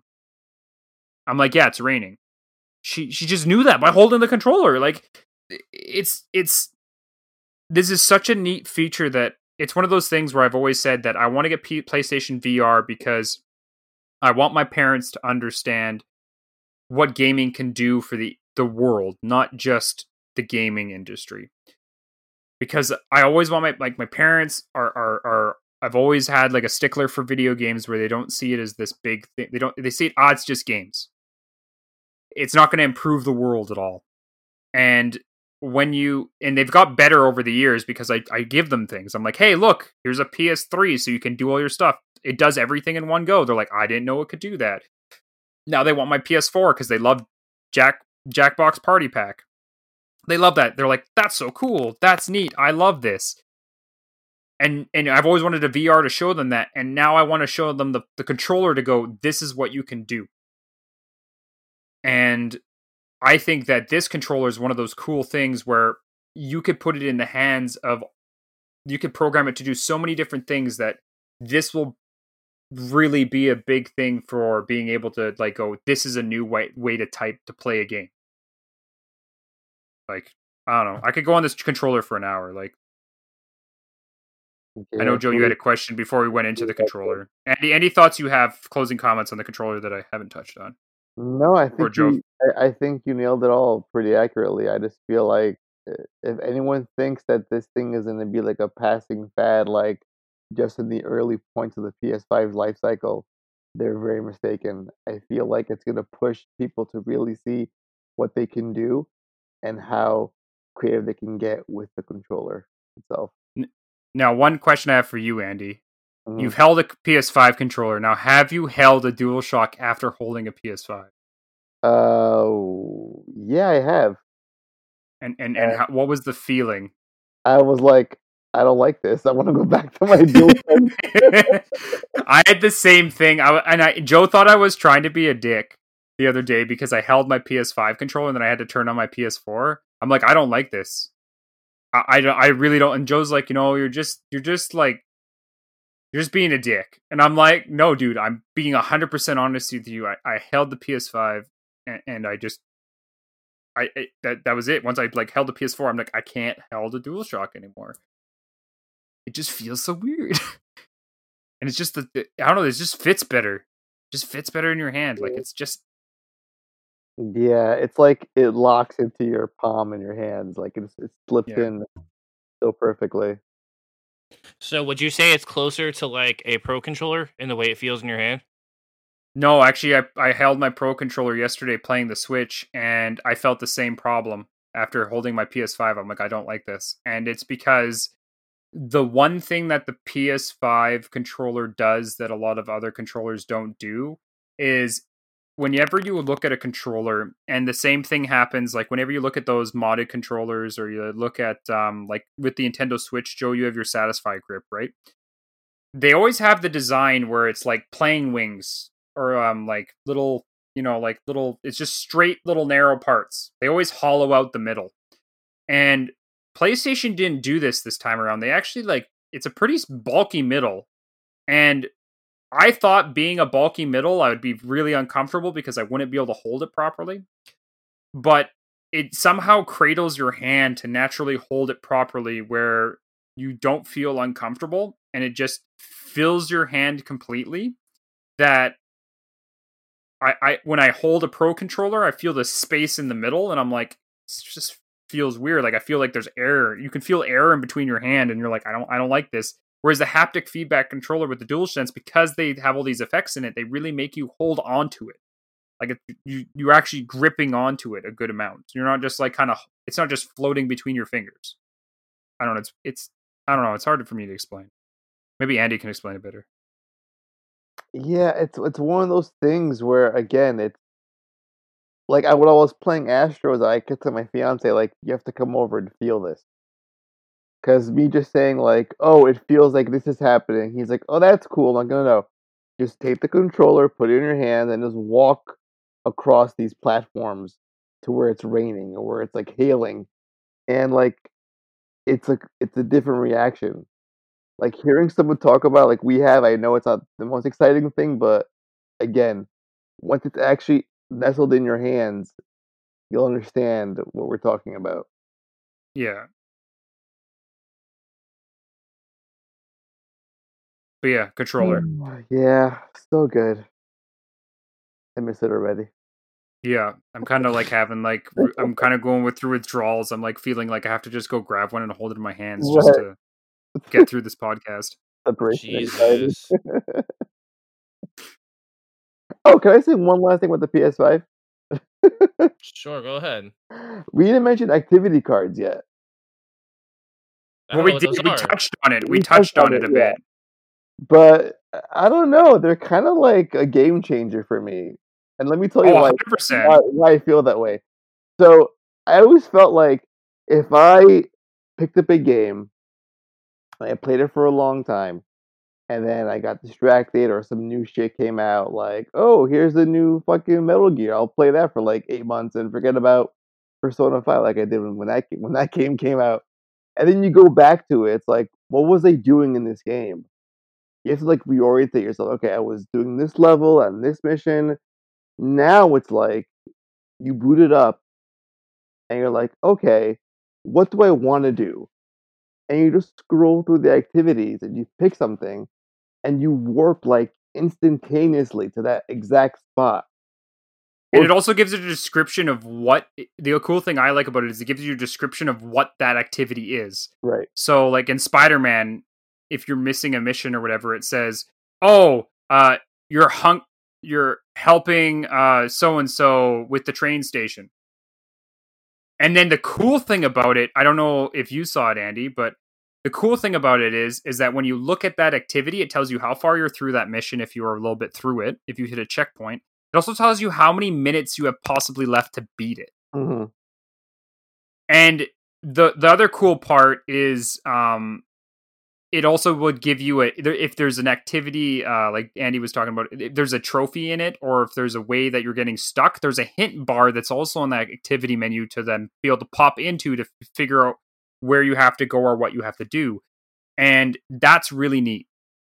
I find that's really cool, an idea of that. And the cool thing is it also hooks up to the trophy system so that if you're trying to get a trophy, like one of the examples, Joe, is say, for example, you're missing in Astro's World, you're missing a puzzle piece in GPU land, okay? It tells you, okay, activity, missing puzzle pieces, you've got 83% in GPU land. You click onto the activity. You could be at your main menu. You could be in another game. As soon as you click on an activity, it loads you into the game at the part in the level with the nearest checkpoint that would have that activity, that have that puzzle piece near it. Now, it's at a checkpoint that you would normally have hit in the game if you were to walk through the level, but it just warps you there. That's pretty cool. I like that feature. I know that was one of the cool features I saw when they unveiled like the UI and the features. I know that I was heavily disappointed to find out that all developers do not have to create those systems within the games. Well, here's the cool part, and this is something that I really like the way Sony's going. Now, I know we haven't touched on Share Factory yet. The PlayStation has really gone into the point of if you're a streamer, if you're a podcaster, if you're some type of content creator, the PS5 now allows you to create videos and all this stuff right through the PlayStation with adding in your own music, your own tracks, your own audio, adding your webcam, adding filters, transitions, sound effects, everything inside the Share Factory, which was something they never really let you do too much before, but it kind of auto make you a video. The cool thing is too, is the way the trophy system is built. They have it where you can set it to 15 or 30 seconds or none at all that records before you earn a trophy. So if you earn a trophy, it goes 30 seconds back and captures that 30 seconds worth of gameplay and then shows you getting that trophy and makes a little cool video of it and pops up the trophy in a banner and stuff like that. And like I was showing Joe and Andy before the episode, I was able to take those videos in Share Factory and then mash them all together. And I was actually able to take my journey through IMAO 2 Platinum. I can make a full video that is 10 minutes long of me earning every trophy and getting it through with transitions and everything. Now, the cool thing about that is, Joe, is you reached out to the concern of not every developer having to do this. Now, here's the cool thing I figured out. Now, every clip you watch that watches to getting a puzzle piece or a trophy or whatever is always never more than 30 seconds long. And I thought to myself, why is that? Why is it always 15 or 30 seconds? And then it hit me. The reason why it's always 15 or 30 seconds is because what they've basically done is taken the data of someone getting that trophy, that's 30 to 15 seconds long, taken the banner off of it, and that's now the walkthrough to get that part. So what we can have happen now is game companies that go, okay, you know what? We haven't gone through every friggin' trophy and added a hint system into it. This gives them the option to go, cool. If someone allows us to, I could get a pre-release version of the game, beat the entire game, let it save all my 30 seconds of trophies, send it to the developer before the game comes out, or in the development when they're developing the game itself, take that 30 seconds, add it as a hint menu, there you go, it's done. It's so simple and easy, and it's built within the system, and like we talk about it, PlayStation made this console be interactive and be easy to develop for. And they built the trophy system to work with the hint system for the sole purpose of a company can run through, hey, buddy, game tester, you run through the game, you get the platinum. Okay, sir, on it. Saves all of his trophies for 30 seconds. Now he just uploads that to the hints and it's done. And it's not going to be hard for these developers to do that. Whereas before, walkthroughs and stuff like that. And this is so cool because if you view a game that you're stuck into, you can look down and see people's walkthroughs of these games. And it's just neat that PlayStation's done this for them. It's really cool. Yeah, and it makes all those filler parts, like you were saying with Spider-Man, that was heavily padded. All those padded bits just feel way more fun now. They're still there, but just getting to them and knocking them out is less of a chore than it was back on the PS4 or days prior, or other generations before that. But yeah, it's really fucking cool. What's the next question, Joe? I mean, I guess the only other thing to talk about really is what games you guys are really looking forward to coming out in 2021. That's how we got to wrap this up. Ooh. So are we talking about end of this year, technically 2021? 2021 next year, buddy. Yeah. Yeah, true. Sorry. No, I'm talking about with games that are going to be because game of the Game Awards are coming out, or were out by the time we record this, depending on when this episode comes out. Haha. No, I'm not talking about that. I'm talking about what games are you excited to play that are forthcoming. That's what I'm saying. So Cyberpunk hasn't come out yet. Yeah, I guess you could say Cyberpunk if you want. I mean, it's probably gonna be a hot mess, but you could say that.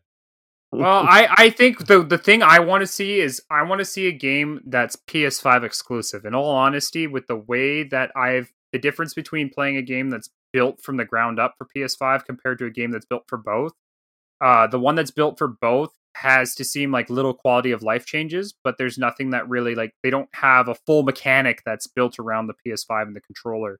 Deathloop is really one game that I've kind of really looking forward to. The other big game that I cannot wait to play, and I like, I don't know when it's coming out, is Final Fantasy 16. Playing what I've played now, Final Fantasy 16 is going to probably be the most, like, I'm going to probably have to, once again, go to provengamer.com and the Amazon link and buy 12-pack underwear. I'm also going to have to probably buy ration packs and a bunch of other things to survive for playing this game for however long and not leaving my house, because I'm going to be so enthralled in this game that it's going to be crazy. And like I say, Deathloop is one of the ones that I'm really excited about that we know about coming out. And then outside of that, I would say the next big one is going to be Final Fantasy 16 for me. Yeah, I am all on board that FF16. I think they have like the right team to handle that game, and it looks amazing what we've seen so far. But you guys, God of War is just it's so up there because of how the last one ended and what they were teasing for the sequel. It's higher up than I would see even for like the Horizon sequel, which is also going to be on PS4 than a true PS5 game. But yeah, that God of War is going to be something else. Any game that's a PlayStation sequel at this point that has a sequel, or a PlayStation game that's going to be a sequel specifically on the PS5 is going to be Spider-Man. You just name one of them. Ratchet and Clank, like I mean, they're all like, even Ratchet and Clank, like that's the thing. That's the craziest thing about this console, Joe. My answer is any game that is a PS5 exclusive that's going to make full control of that controller and everything else. I don't care what it is. I just want to play it. I want to see what like developers. I want to see what Resident Evil looks like on this. I really do. I want to see what they're going to do with the controller. I want to see how they're going to implement all that stuff, because I can't see Capcom just being like, "Oh yeah, here's Resident Evil." No, I see them doing this up. I really do. Well, you were like, Andy was talking about Blue Point with Metal Gear Solid. Oh my. Yeah, if we ever get another Metal Gear Solid game. Oh Lord Jesus, please just give it to me. Dude, you know what game here? You want to hear something crazy, Joe? I mean, I can't wait till they remaster Death Stranding on the PS5. You can hear the haptic feedback as you're carrying packages. Dude, no, if they give me Death Stranding, if they give me Death Stranding for PS5, that is a game I would want to play. Mm-hmm. I kid you not. Playing that game enough as I did, the features that are in that, the use that they could use that controller. Imagine, Andy, when you're leaning side to side and the controller's gonna like oh, or like Joe, like a river. Andy, is there any feedback with like the swords and the weapons in Demon Souls? Not that I've noticed. I know that when, like, let's say you kill an enemy and you absorb their soul, you can feel it being pulled into the controller. That's pretty cool. And you can, like, let's say there's an enemy throwing a giant boulder in like the distance. You can gauge how far it is from you by or how it lands and the sound it makes and the rumble on the controller. So as you're getting closer, the impact was greater on the controller. Well, see, I think that's the coolest thing about the way that this controller is designed, is that I know some games are concentrating so much on the haptic feedback of the vibrations and stuff working to make the thing work, whereas a lot of other games are worrying about the adaptive triggers and things like that and making that something that they work on. Like, I play Call of Duty multiplayer all the time, more than I would like to admit that I do. And when I play on even when I play my PS4 Call of Duty and I play on the PS5, because of how the PS5 controller is built, I only have to pull a quarter of the way to make it do anything. And I feel like I have more control over actually pulling the trigger than I did on where the DualShock's either off or on. Whereas with even the game that is not adapted at all for it, I feel like I have more control. And that's the big thing. And like I say, I'm just like, yeah, if you give me Death Stranding, a PS5 upgrade, lordy, I will download it tomorrow and play it, because that's going to be so good. If you give me, like, I kid you not, Joe, there are games that I hate that, like, Mortal Kombat 11 looks amazing on it, and plays well. Like, if you give me a game that I just absolutely hate, I would still play it. You're like, hey, Corey, here's $30 for, like, a poker tournament game. Well, I know Andy mentioned that. Andy, you mentioned that it made like Days Gone more playable. Oh yeah, Because it for didn't sure. take 900 hours to fucking load every area. Right. Well, that's the big thing. Loading having anything on that, like, I timed it the other day. So Borderlands 3 is a great example. I keep on bringing that up because I tested everything on it. In the PS4 version of Borderlands 3, running off an external, just so everybody knows, on the PS5, it takes 1 minute and 45 seconds to go from the pushing X on the game into loading into your game and loading into Sanctuary. On the PS5 version of the game, on a PS5, it takes all of 11 seconds. That's absolutely ridiculous. That's ridiculous that we live in a day and age where it takes like absolutely no time to load anything. Well, and On the a cool thing console. is, the way they've built the console up is that if Andy sends me a message, it pops in the corner. I can put a PlayStation button. It doesn't bother my game, and I can push X on it, and it jumps me right in. And with autosave being such a big thing, a lot of games just autosave automatically when you're closing. And so, if me and Andy, like, I'm playing Astro, and Andy sends me an invitation for Godfall, I push PlayStation button, join game. Within 8 seconds, I'm in Andy's game. Like, and that's from closing Astro, opening up Godfall, going to the part where Andy's in, loading into the game. That's the thing. I'm loading into Andy's part. I'm not having to go through the stupid menu. I'm not having to go through all this bullshit to get to that point. Like, that was the biggest downside with most games. Even if you were to do multiplayer, you still have to watch the intro. You still have to go through the thing. You still have to hit multiplayer. You still have to hit, like, you still have to do all this bullshit. Now it's just like, hey, I accepted your invite, Andy. There you go. Now I'm there. Like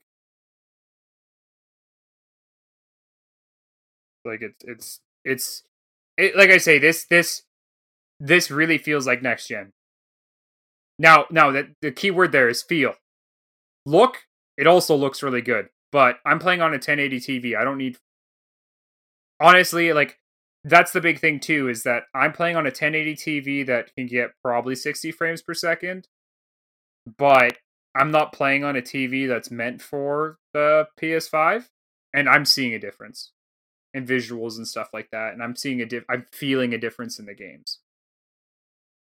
So it's just so good. Can't wait. All right, Joe, you gotta get your PS5 now. March. I'll be getting one in March. He's getting one as soon as he can after January, basically, but Yeah, March. so the way it works is, and I've told this story a million times, Andy, so I don't know if you've heard. My job's letting us sell back like all our time in like Oh, January, wow. in January. So yeah, so I'm gonna buy a PS5 when I can sell my time back. So Very nice. yep, because I have like 96 hours vacation time. Awesome.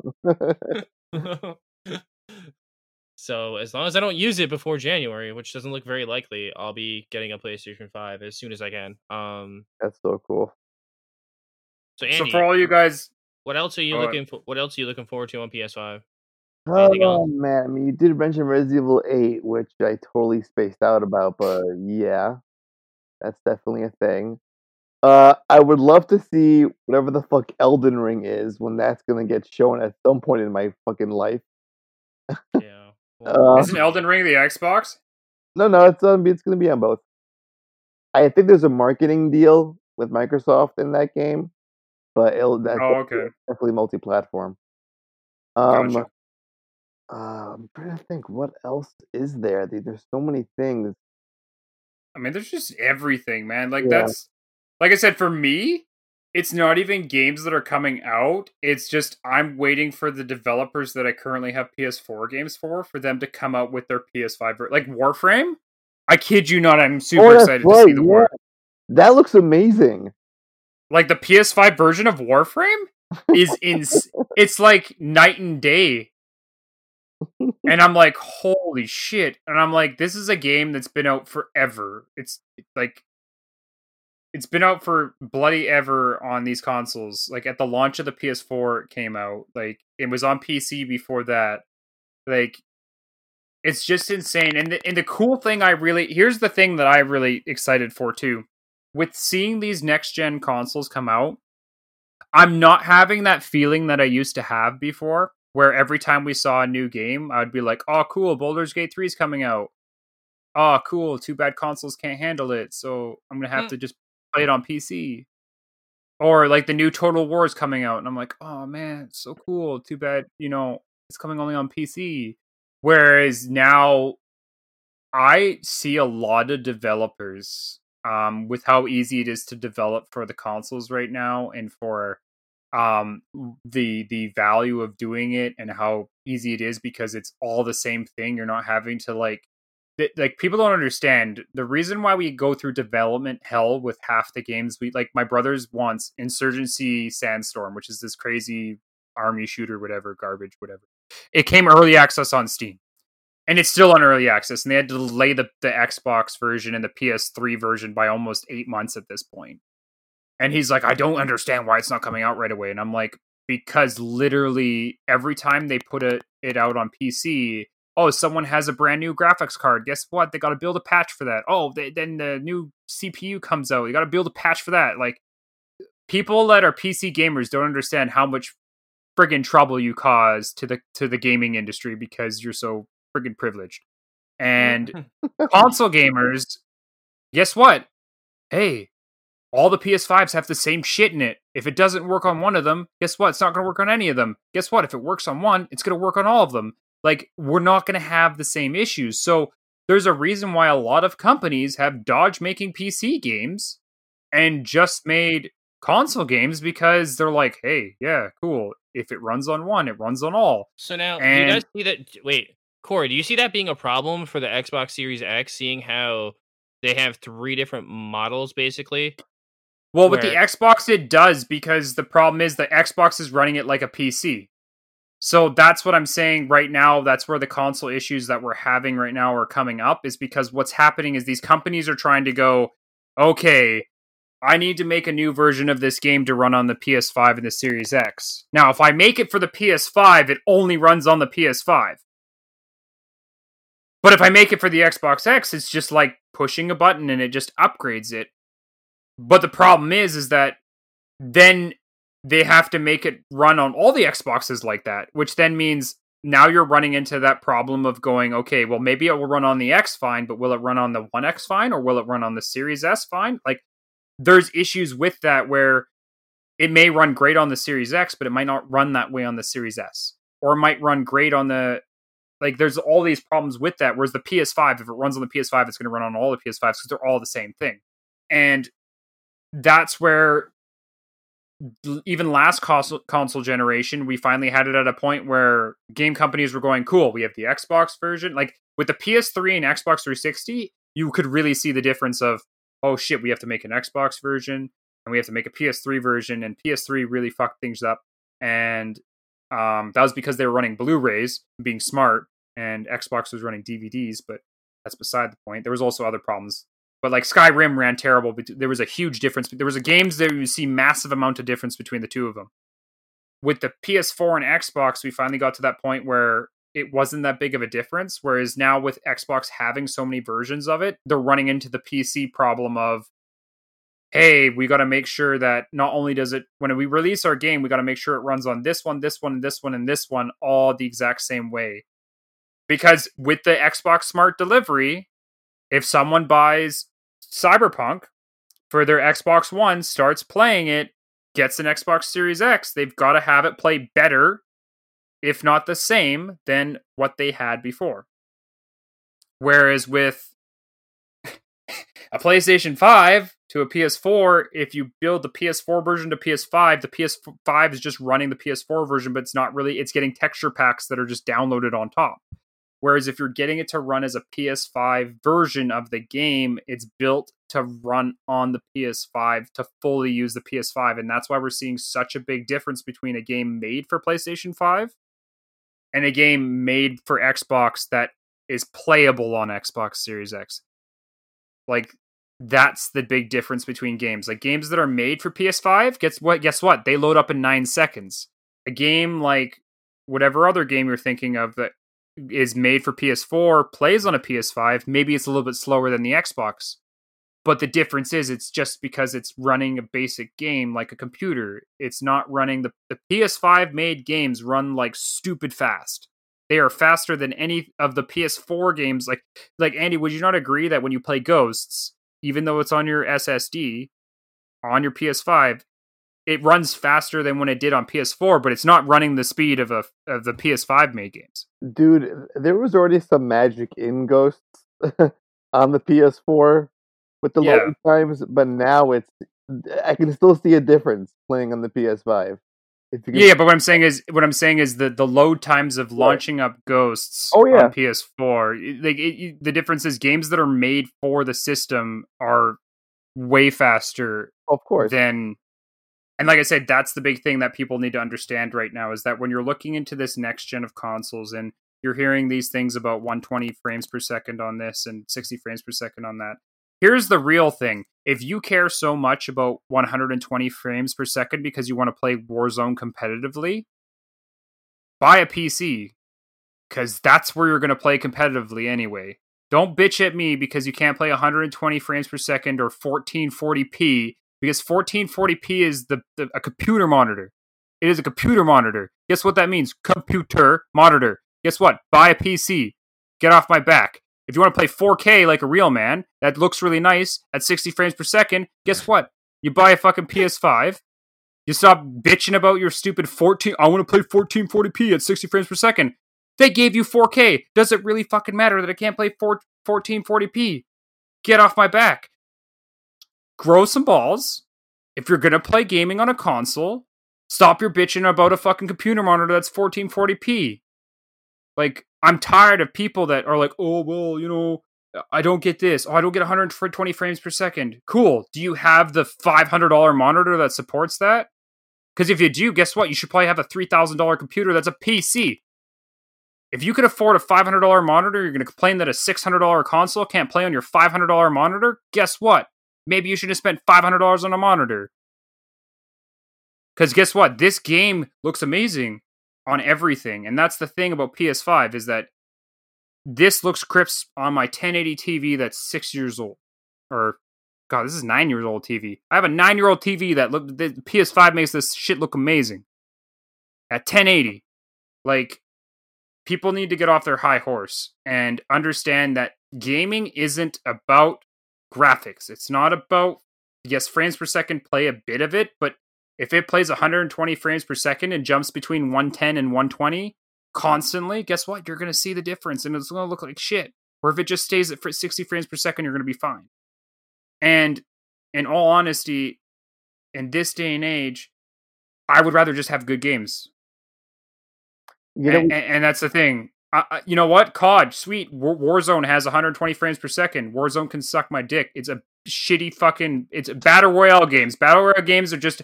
I proved my point today. I went on Fortnite because I'm like, you know what? Maybe it's different. You know what? The idea seems cool. It looks really good on my PS5. It looks super cool. But guess what? I can only play Battle Royale. I came in first, second, third. I'm not bad at them. I don't care. Give me something that's good. Save the world mode. Looks great. Cool. Support that. This is the thing.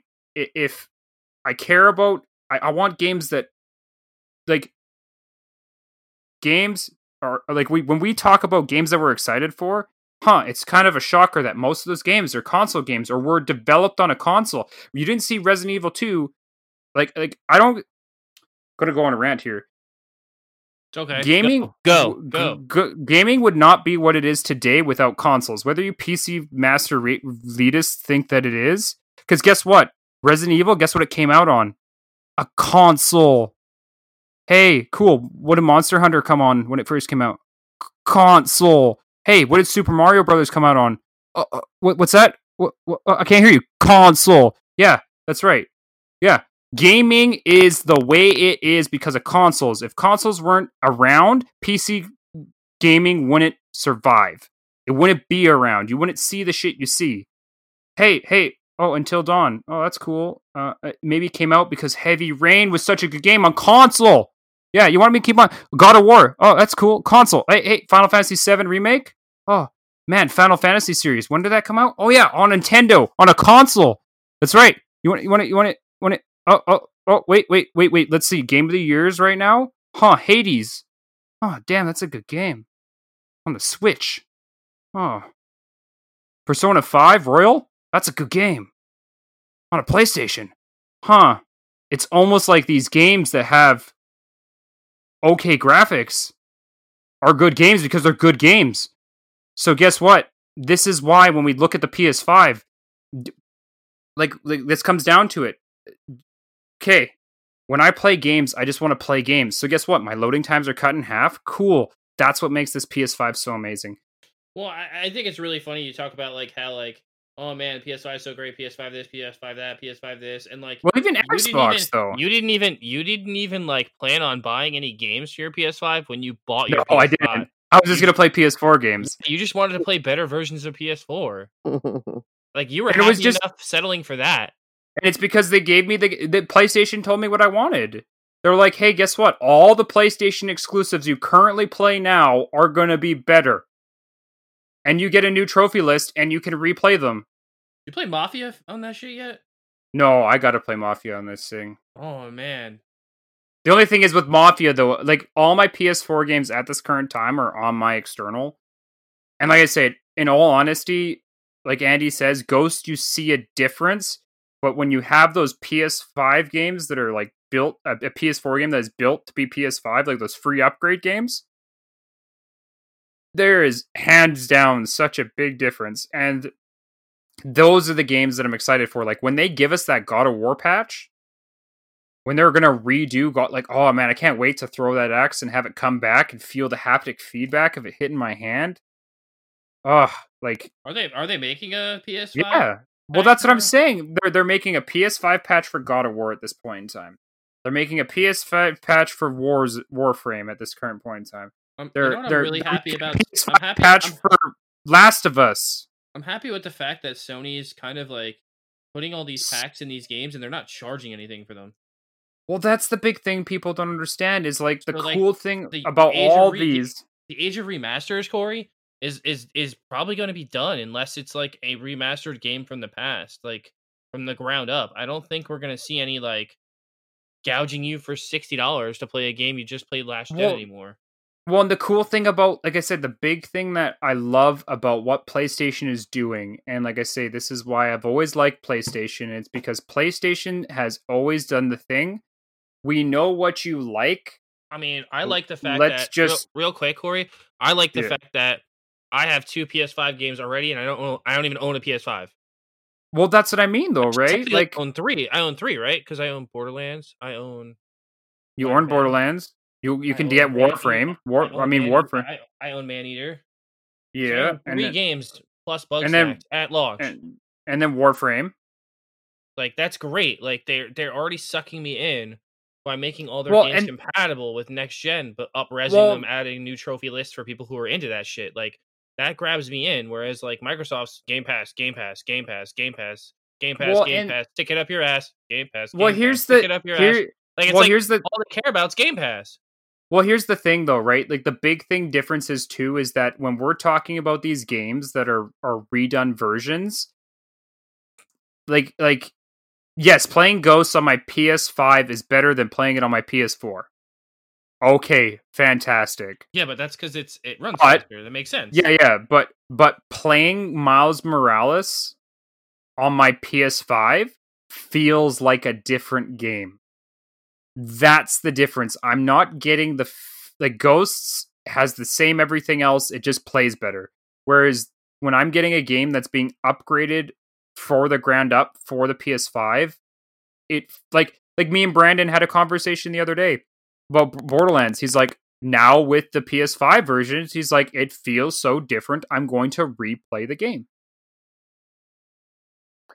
And it's like, he's already spent 300 hours in that game. Yes, Andy, would you like a turn to talk? I was going to say, just to bring this back to your original point, Yeah. About the Xbox Series S and X and all that bullshit. We've already heard developers bitching about cross-gen development, how it's a pain in the ass for them, and I see the Series S as it's a souped-up Xbox One X, more or less, and I think given the specs and the price point, it is gonna hold back the Xbox games in some capacity. I mean, if you go and watch Digital Foundry's video on Dirt 5, and it's gonna blow your mind because we're not just talking about ray tracing or 60 frames per second. The look on some of the cars, the modeling of it, it's like looking at old gen versus new gen, looking from Series X and PS5. That's how big of a difference we're talking about here. It's not marginal in any way. And I think that's That's kind of because, insane. yeah, and I think it's because there's the S there that's sort of anchoring and like, well, you have to have this game work on this as well. And I really hate to think what a game like Cyberpunk's gonna run on the Series S. Like what, 200p when that shit comes out? It's scary to think. And then look at Well, and Halo. that's also running on. Look at Halo. Halo Infinite. Like, tell me that wasn't gimped by the Series S. Look at it. Dude, yeah, if that game came out for just the Xbox Series X, that game would be 10 times better. And the worst part is that, like you said, Andy, this whole having to like support somewhat of an older version, and it's the same thing. And I don't get it. We run into this every gen. Like when the PS3 came out, and everybody complained because, the PS3 at the beginning, the graphics looked the same as Xbox. Because what was happening is the PlayStation was running a Blu-ray, and it was able to pull the graphics off of the Blu-ray and run straight 1080 out. Okay, now a lot of people don't know this because they never looked into it. The Xbox 360 was a DVD. Now a DVD only does 480. So what they were doing with a DVD on an Xbox is they were doing 480 and then was up-resing it to 1080, if so not 720p. Mhm. If at best, I know later on they got it to where it was 720p on the DVD and then it up-resed it to 1080, but that's what was happening. And at the beginning of the cycle, we really didn't see a lot of difference between the two companies. But when you saw PlayStation really put their foot to the pedal and come out with games like Heavy Rain, come out with games like The Last of Us, where they go, here's what a game with a Blu-ray disc that has 60 gigs worth of storage built onto it that's able to just pull straight from it, put it out on it. This is what it can look like. And the same thing happened with the PS4, where PlayStation always seems to do this thing where, like, I'm excited to see what happens with the PS5 in the future with this controller and with the way that things look and the idea that they don't have to be held back to this Series S. Like, it's going to suck that all third-party games have to run on the S. Like, that's the thing that we talked about Resident Evil. Why am I not excited for Resident Evil 8 as much as other games? Is because Resident Evil 8 has to play on the S. And it has to play on the X probably too, because Microsoft's going to want it to be played on there. And the idea that it has to come out for the S just means that I know right away that my experience with it is going to be that it not only has to... Here's the thing. It's not just a graphical difference that makes it the difference. It has to run. It's like with a car. If you do a car and you build a car with an engine, and I have a turbo, and it's a 1,000 horsepower turbo on a car that does 600 horsepower. If I throw that turbo onto a 3-cylinder Mini Coupe, it's not going to do anything because it only has so much potential. And that's the problem with the S, is the S only can go so far before it becomes obsolete and can't go any further. And we're at least with the PS5. The PS5 is the PS5. Like I said before, developers are going to be able to go, cool, let's max out this console. Let's make this console just burn. Let's get a game that makes this thing push so hard that it's melting the chips inside of it, but we'll turn it down just a bit so it doesn't do. Yeah, Whereas I just sent you guys both on Facebook, by the way, some pictures of what this shit looks like, and It's horrendous. you got It's absolutely horrendous how bad that looks. It looks like I'm playing Forza Motorsports 1. well, but see, here's the thing. This is what I was talking about just a while ago. Like I can't wait for Gran Turismo 7. Like honestly, that's why I felt like I didn't need the system at launch, because the one game I want it for like badly Comes out in February. Like I yeah, and that's when I'll have my console. So like But that's sorry. No, I'm super excited for that game. Like I am over the moon excited for a real Gran Turismo game, taking it back to its roots, getting driver's license, having a world map again. Like I'm excited for that shit. Like cuz sport was just so fucking bad, and what this system can do and what you guys have been saying makes me extremely excited to see how haptic feedback is going to work in a racing game, and how the dual sense triggers are going to work in a racing game. It's going to be absolutely insane. Well, especially with, like I say, where the difference comes in too is like I'm excited to see what Rockstar does with Grand Theft Auto. Like imagine what they could do with Grand Theft Auto on PlayStation 5. I mean, they could do a lot, but they have to make it for Xbox S as well. Like that's the it's going to be a problem, and I don't care how many people want to tell me it's not going to be a problem. It is. Like the Series S is literally just a wee bit better than an Xbox One X. And okay, it's a little bit better. It's a little bit than a wee bit better, but it's not a huge jump like we're seeing with the Xbox Series X. And like I say, I maybe Xbox might make the choice later down the road to go, okay, hey, guess what? Sorry, this is only a Series X. The idea that there's games that are coming out where the disc versions are different between the Xbox X and the Xbox Series X. The discs are different, and it's a different disc. It's different everything because you have to buy the right version. It's stupid, but I don't know if maybe Xbox will drop this later on and go, okay, sorry, you have to buy a Series X to really see the full potential. I don't know. I hope they don't have to push all those gamers out of that console. But at the exact same time, I really do feel that this is holding back the generation.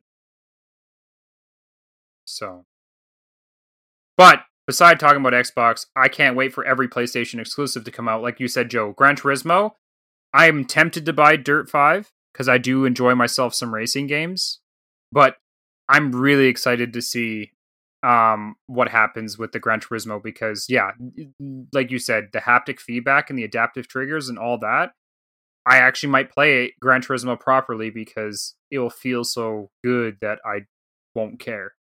So, PlayStation 5.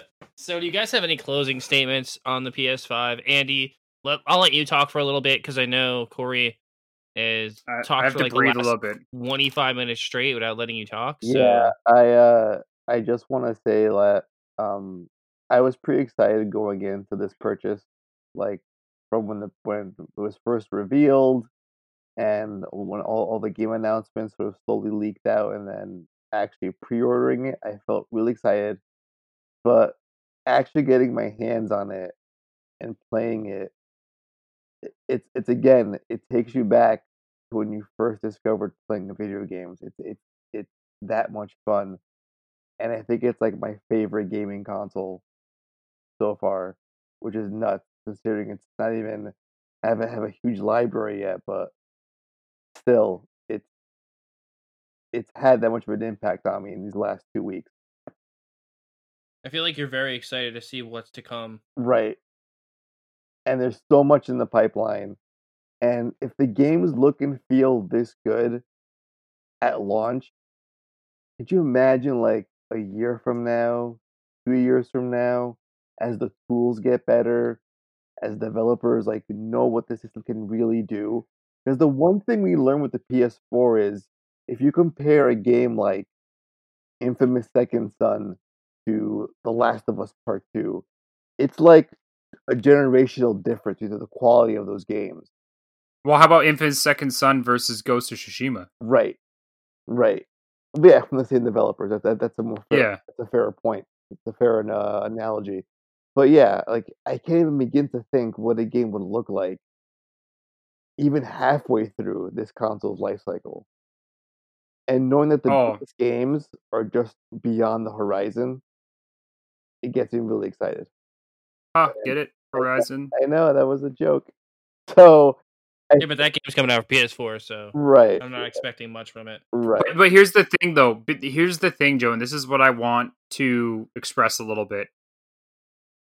If the Horizon Zero, the new Horizon game, is going to get the treatment that Spider-Man's getting between a PS4 and a PS5 version, there is no... I cannot put this game any lower because of that. Like, even though it can run on a PS4 and not just a PS5, like I said, just the look and everything, like the if you gave me Spider-Man Remastered and you told me that it was a launch title for the PS5, I would not doubt you. You could try to tell me there was a one in 2018 and I'd be like, there's no way this could run on the PS4 because it's that good. And that's the biggest thing, and that if PlayStation is going to put the love and care into making the PS5 version such an upgrade from the PS4 version, then I'm not going to really put it down because it's going to be both. But I can't wait. Mhm. It's just, like I said, every time we talk about it, it's just, like Andy says, it's just the excitement we get. Like, that's the I've never had the excitement of a console before where I'm at the point where because I've just started reviewing games and things like that. I've kind of found a new privilege for when I get a game to review. Can I, like, you go, oh, okay, I hope this isn't bad. Like, I'm going to review this anyway. And you try to find the good in games and like what you enjoy about it because you're trying to push yourself through the review sometimes. Whereas with the PS5, if you said, hey, here's a PS5 game, review it, I don't care what it is, I will review it because I just want to play my PS5 more. Like, I've never had that feeling before where I'm like, cool, give me anything. Give me a racing game. Give me a visual novel. I don't care. I just want to experience it on my PS5. I've never had that feeling before. Just, yeah. Yeah. I think that's a good place to end it. I also think that's a great place to end this show. So Perfect. yeah. Corey, So- take it away, man. Will do. As you know, guys, this has been an episode of Game Stuff. We, like we said before, we can't wait for all the games coming up. We can't wait to see the future of the PS5. I can't wait to see the first game that's not Cyberpunk that takes 2 full discs on the PS5. Because that is going to be one hell of a game. Maybe 3 discs. Let's see if we can get... Maybe we'll get Final Fantasy Remake Part 3 will be 3 discs. And it'll be just the most... Well, Final Fantasy 16 will be 3 discs, and we'll have to actually switch them. Bring back the old days. Oh Jesus! Imagine real fast. Imagine haptic feedback in Final Fantasy VII Remake. Oh dear Jesus. Joe, they're already talking about doing an upgrade for that too. Please, Oh I can't handle it. God. I can't handle it, Joe. Andy, you would replay that and get all the trophies again, wouldn't you? Oh fuck yeah, I'll play it a second time. Why not? The controller is going to make you go back and replay things in a new way. It like you said, it makes things fresh again. Mm-hmm. Well, that's the whole thing, right? It's just crazy. But so anyway, a coat, right? Just like the fresh painted coat you guys can find on our Facebook group. We made a Facebook page. It's new. It's exciting. It's not the private group. You can find it by searching into the Facebook group at GameStuffCast. Once you're there, you can then go to our link that we have in there to find the private group and chat up with all of our other fans and friends and hosts alike. With that, you can also find us on Twitter at GameStuffCast. We are sorry, we don't use it that much. Why? It's Twitter. We're playing games too much. Like, invite us on PlayStation. I'll talk to you then because, you can do that. Like at Grounded, or find me on The Grounded Gamer, no EDD. That's where you can find me on PlayStation. Send me invites. Let me know who you are, please, in the invite. I know that sometimes I get descriptions from people that are like good girl 99, but when it says visit my site to see nudes, I know that's not from you guys. That's not a real friends request. That's just spam mail. So send me a message so at least I know it's real. Joe, where can they find you? You can find me on all social media, besides Facebook, obviously. I'm Mr. TMNT84. That's capital M, lowercase r, capital TMNT 84. That's on Twitter, PlayStation Network, and I believe that's Instagram as well. So, yeah. Cool. And then Andy, where can they find you and listen to your wonderful other podcasts that you're on? Oh, you can find me at Twitter at duel, that's DUEL_screens. I'm also on dualscreens.com, also on YouTube /dualscreens TV. Yeah, just punch in dual screens on all your podcast providers, Spotify, iHeartRadio, Apple, iTunes, bullcrap. And I'm all over that shit. And it's awesome. We talk to devs. It's fun.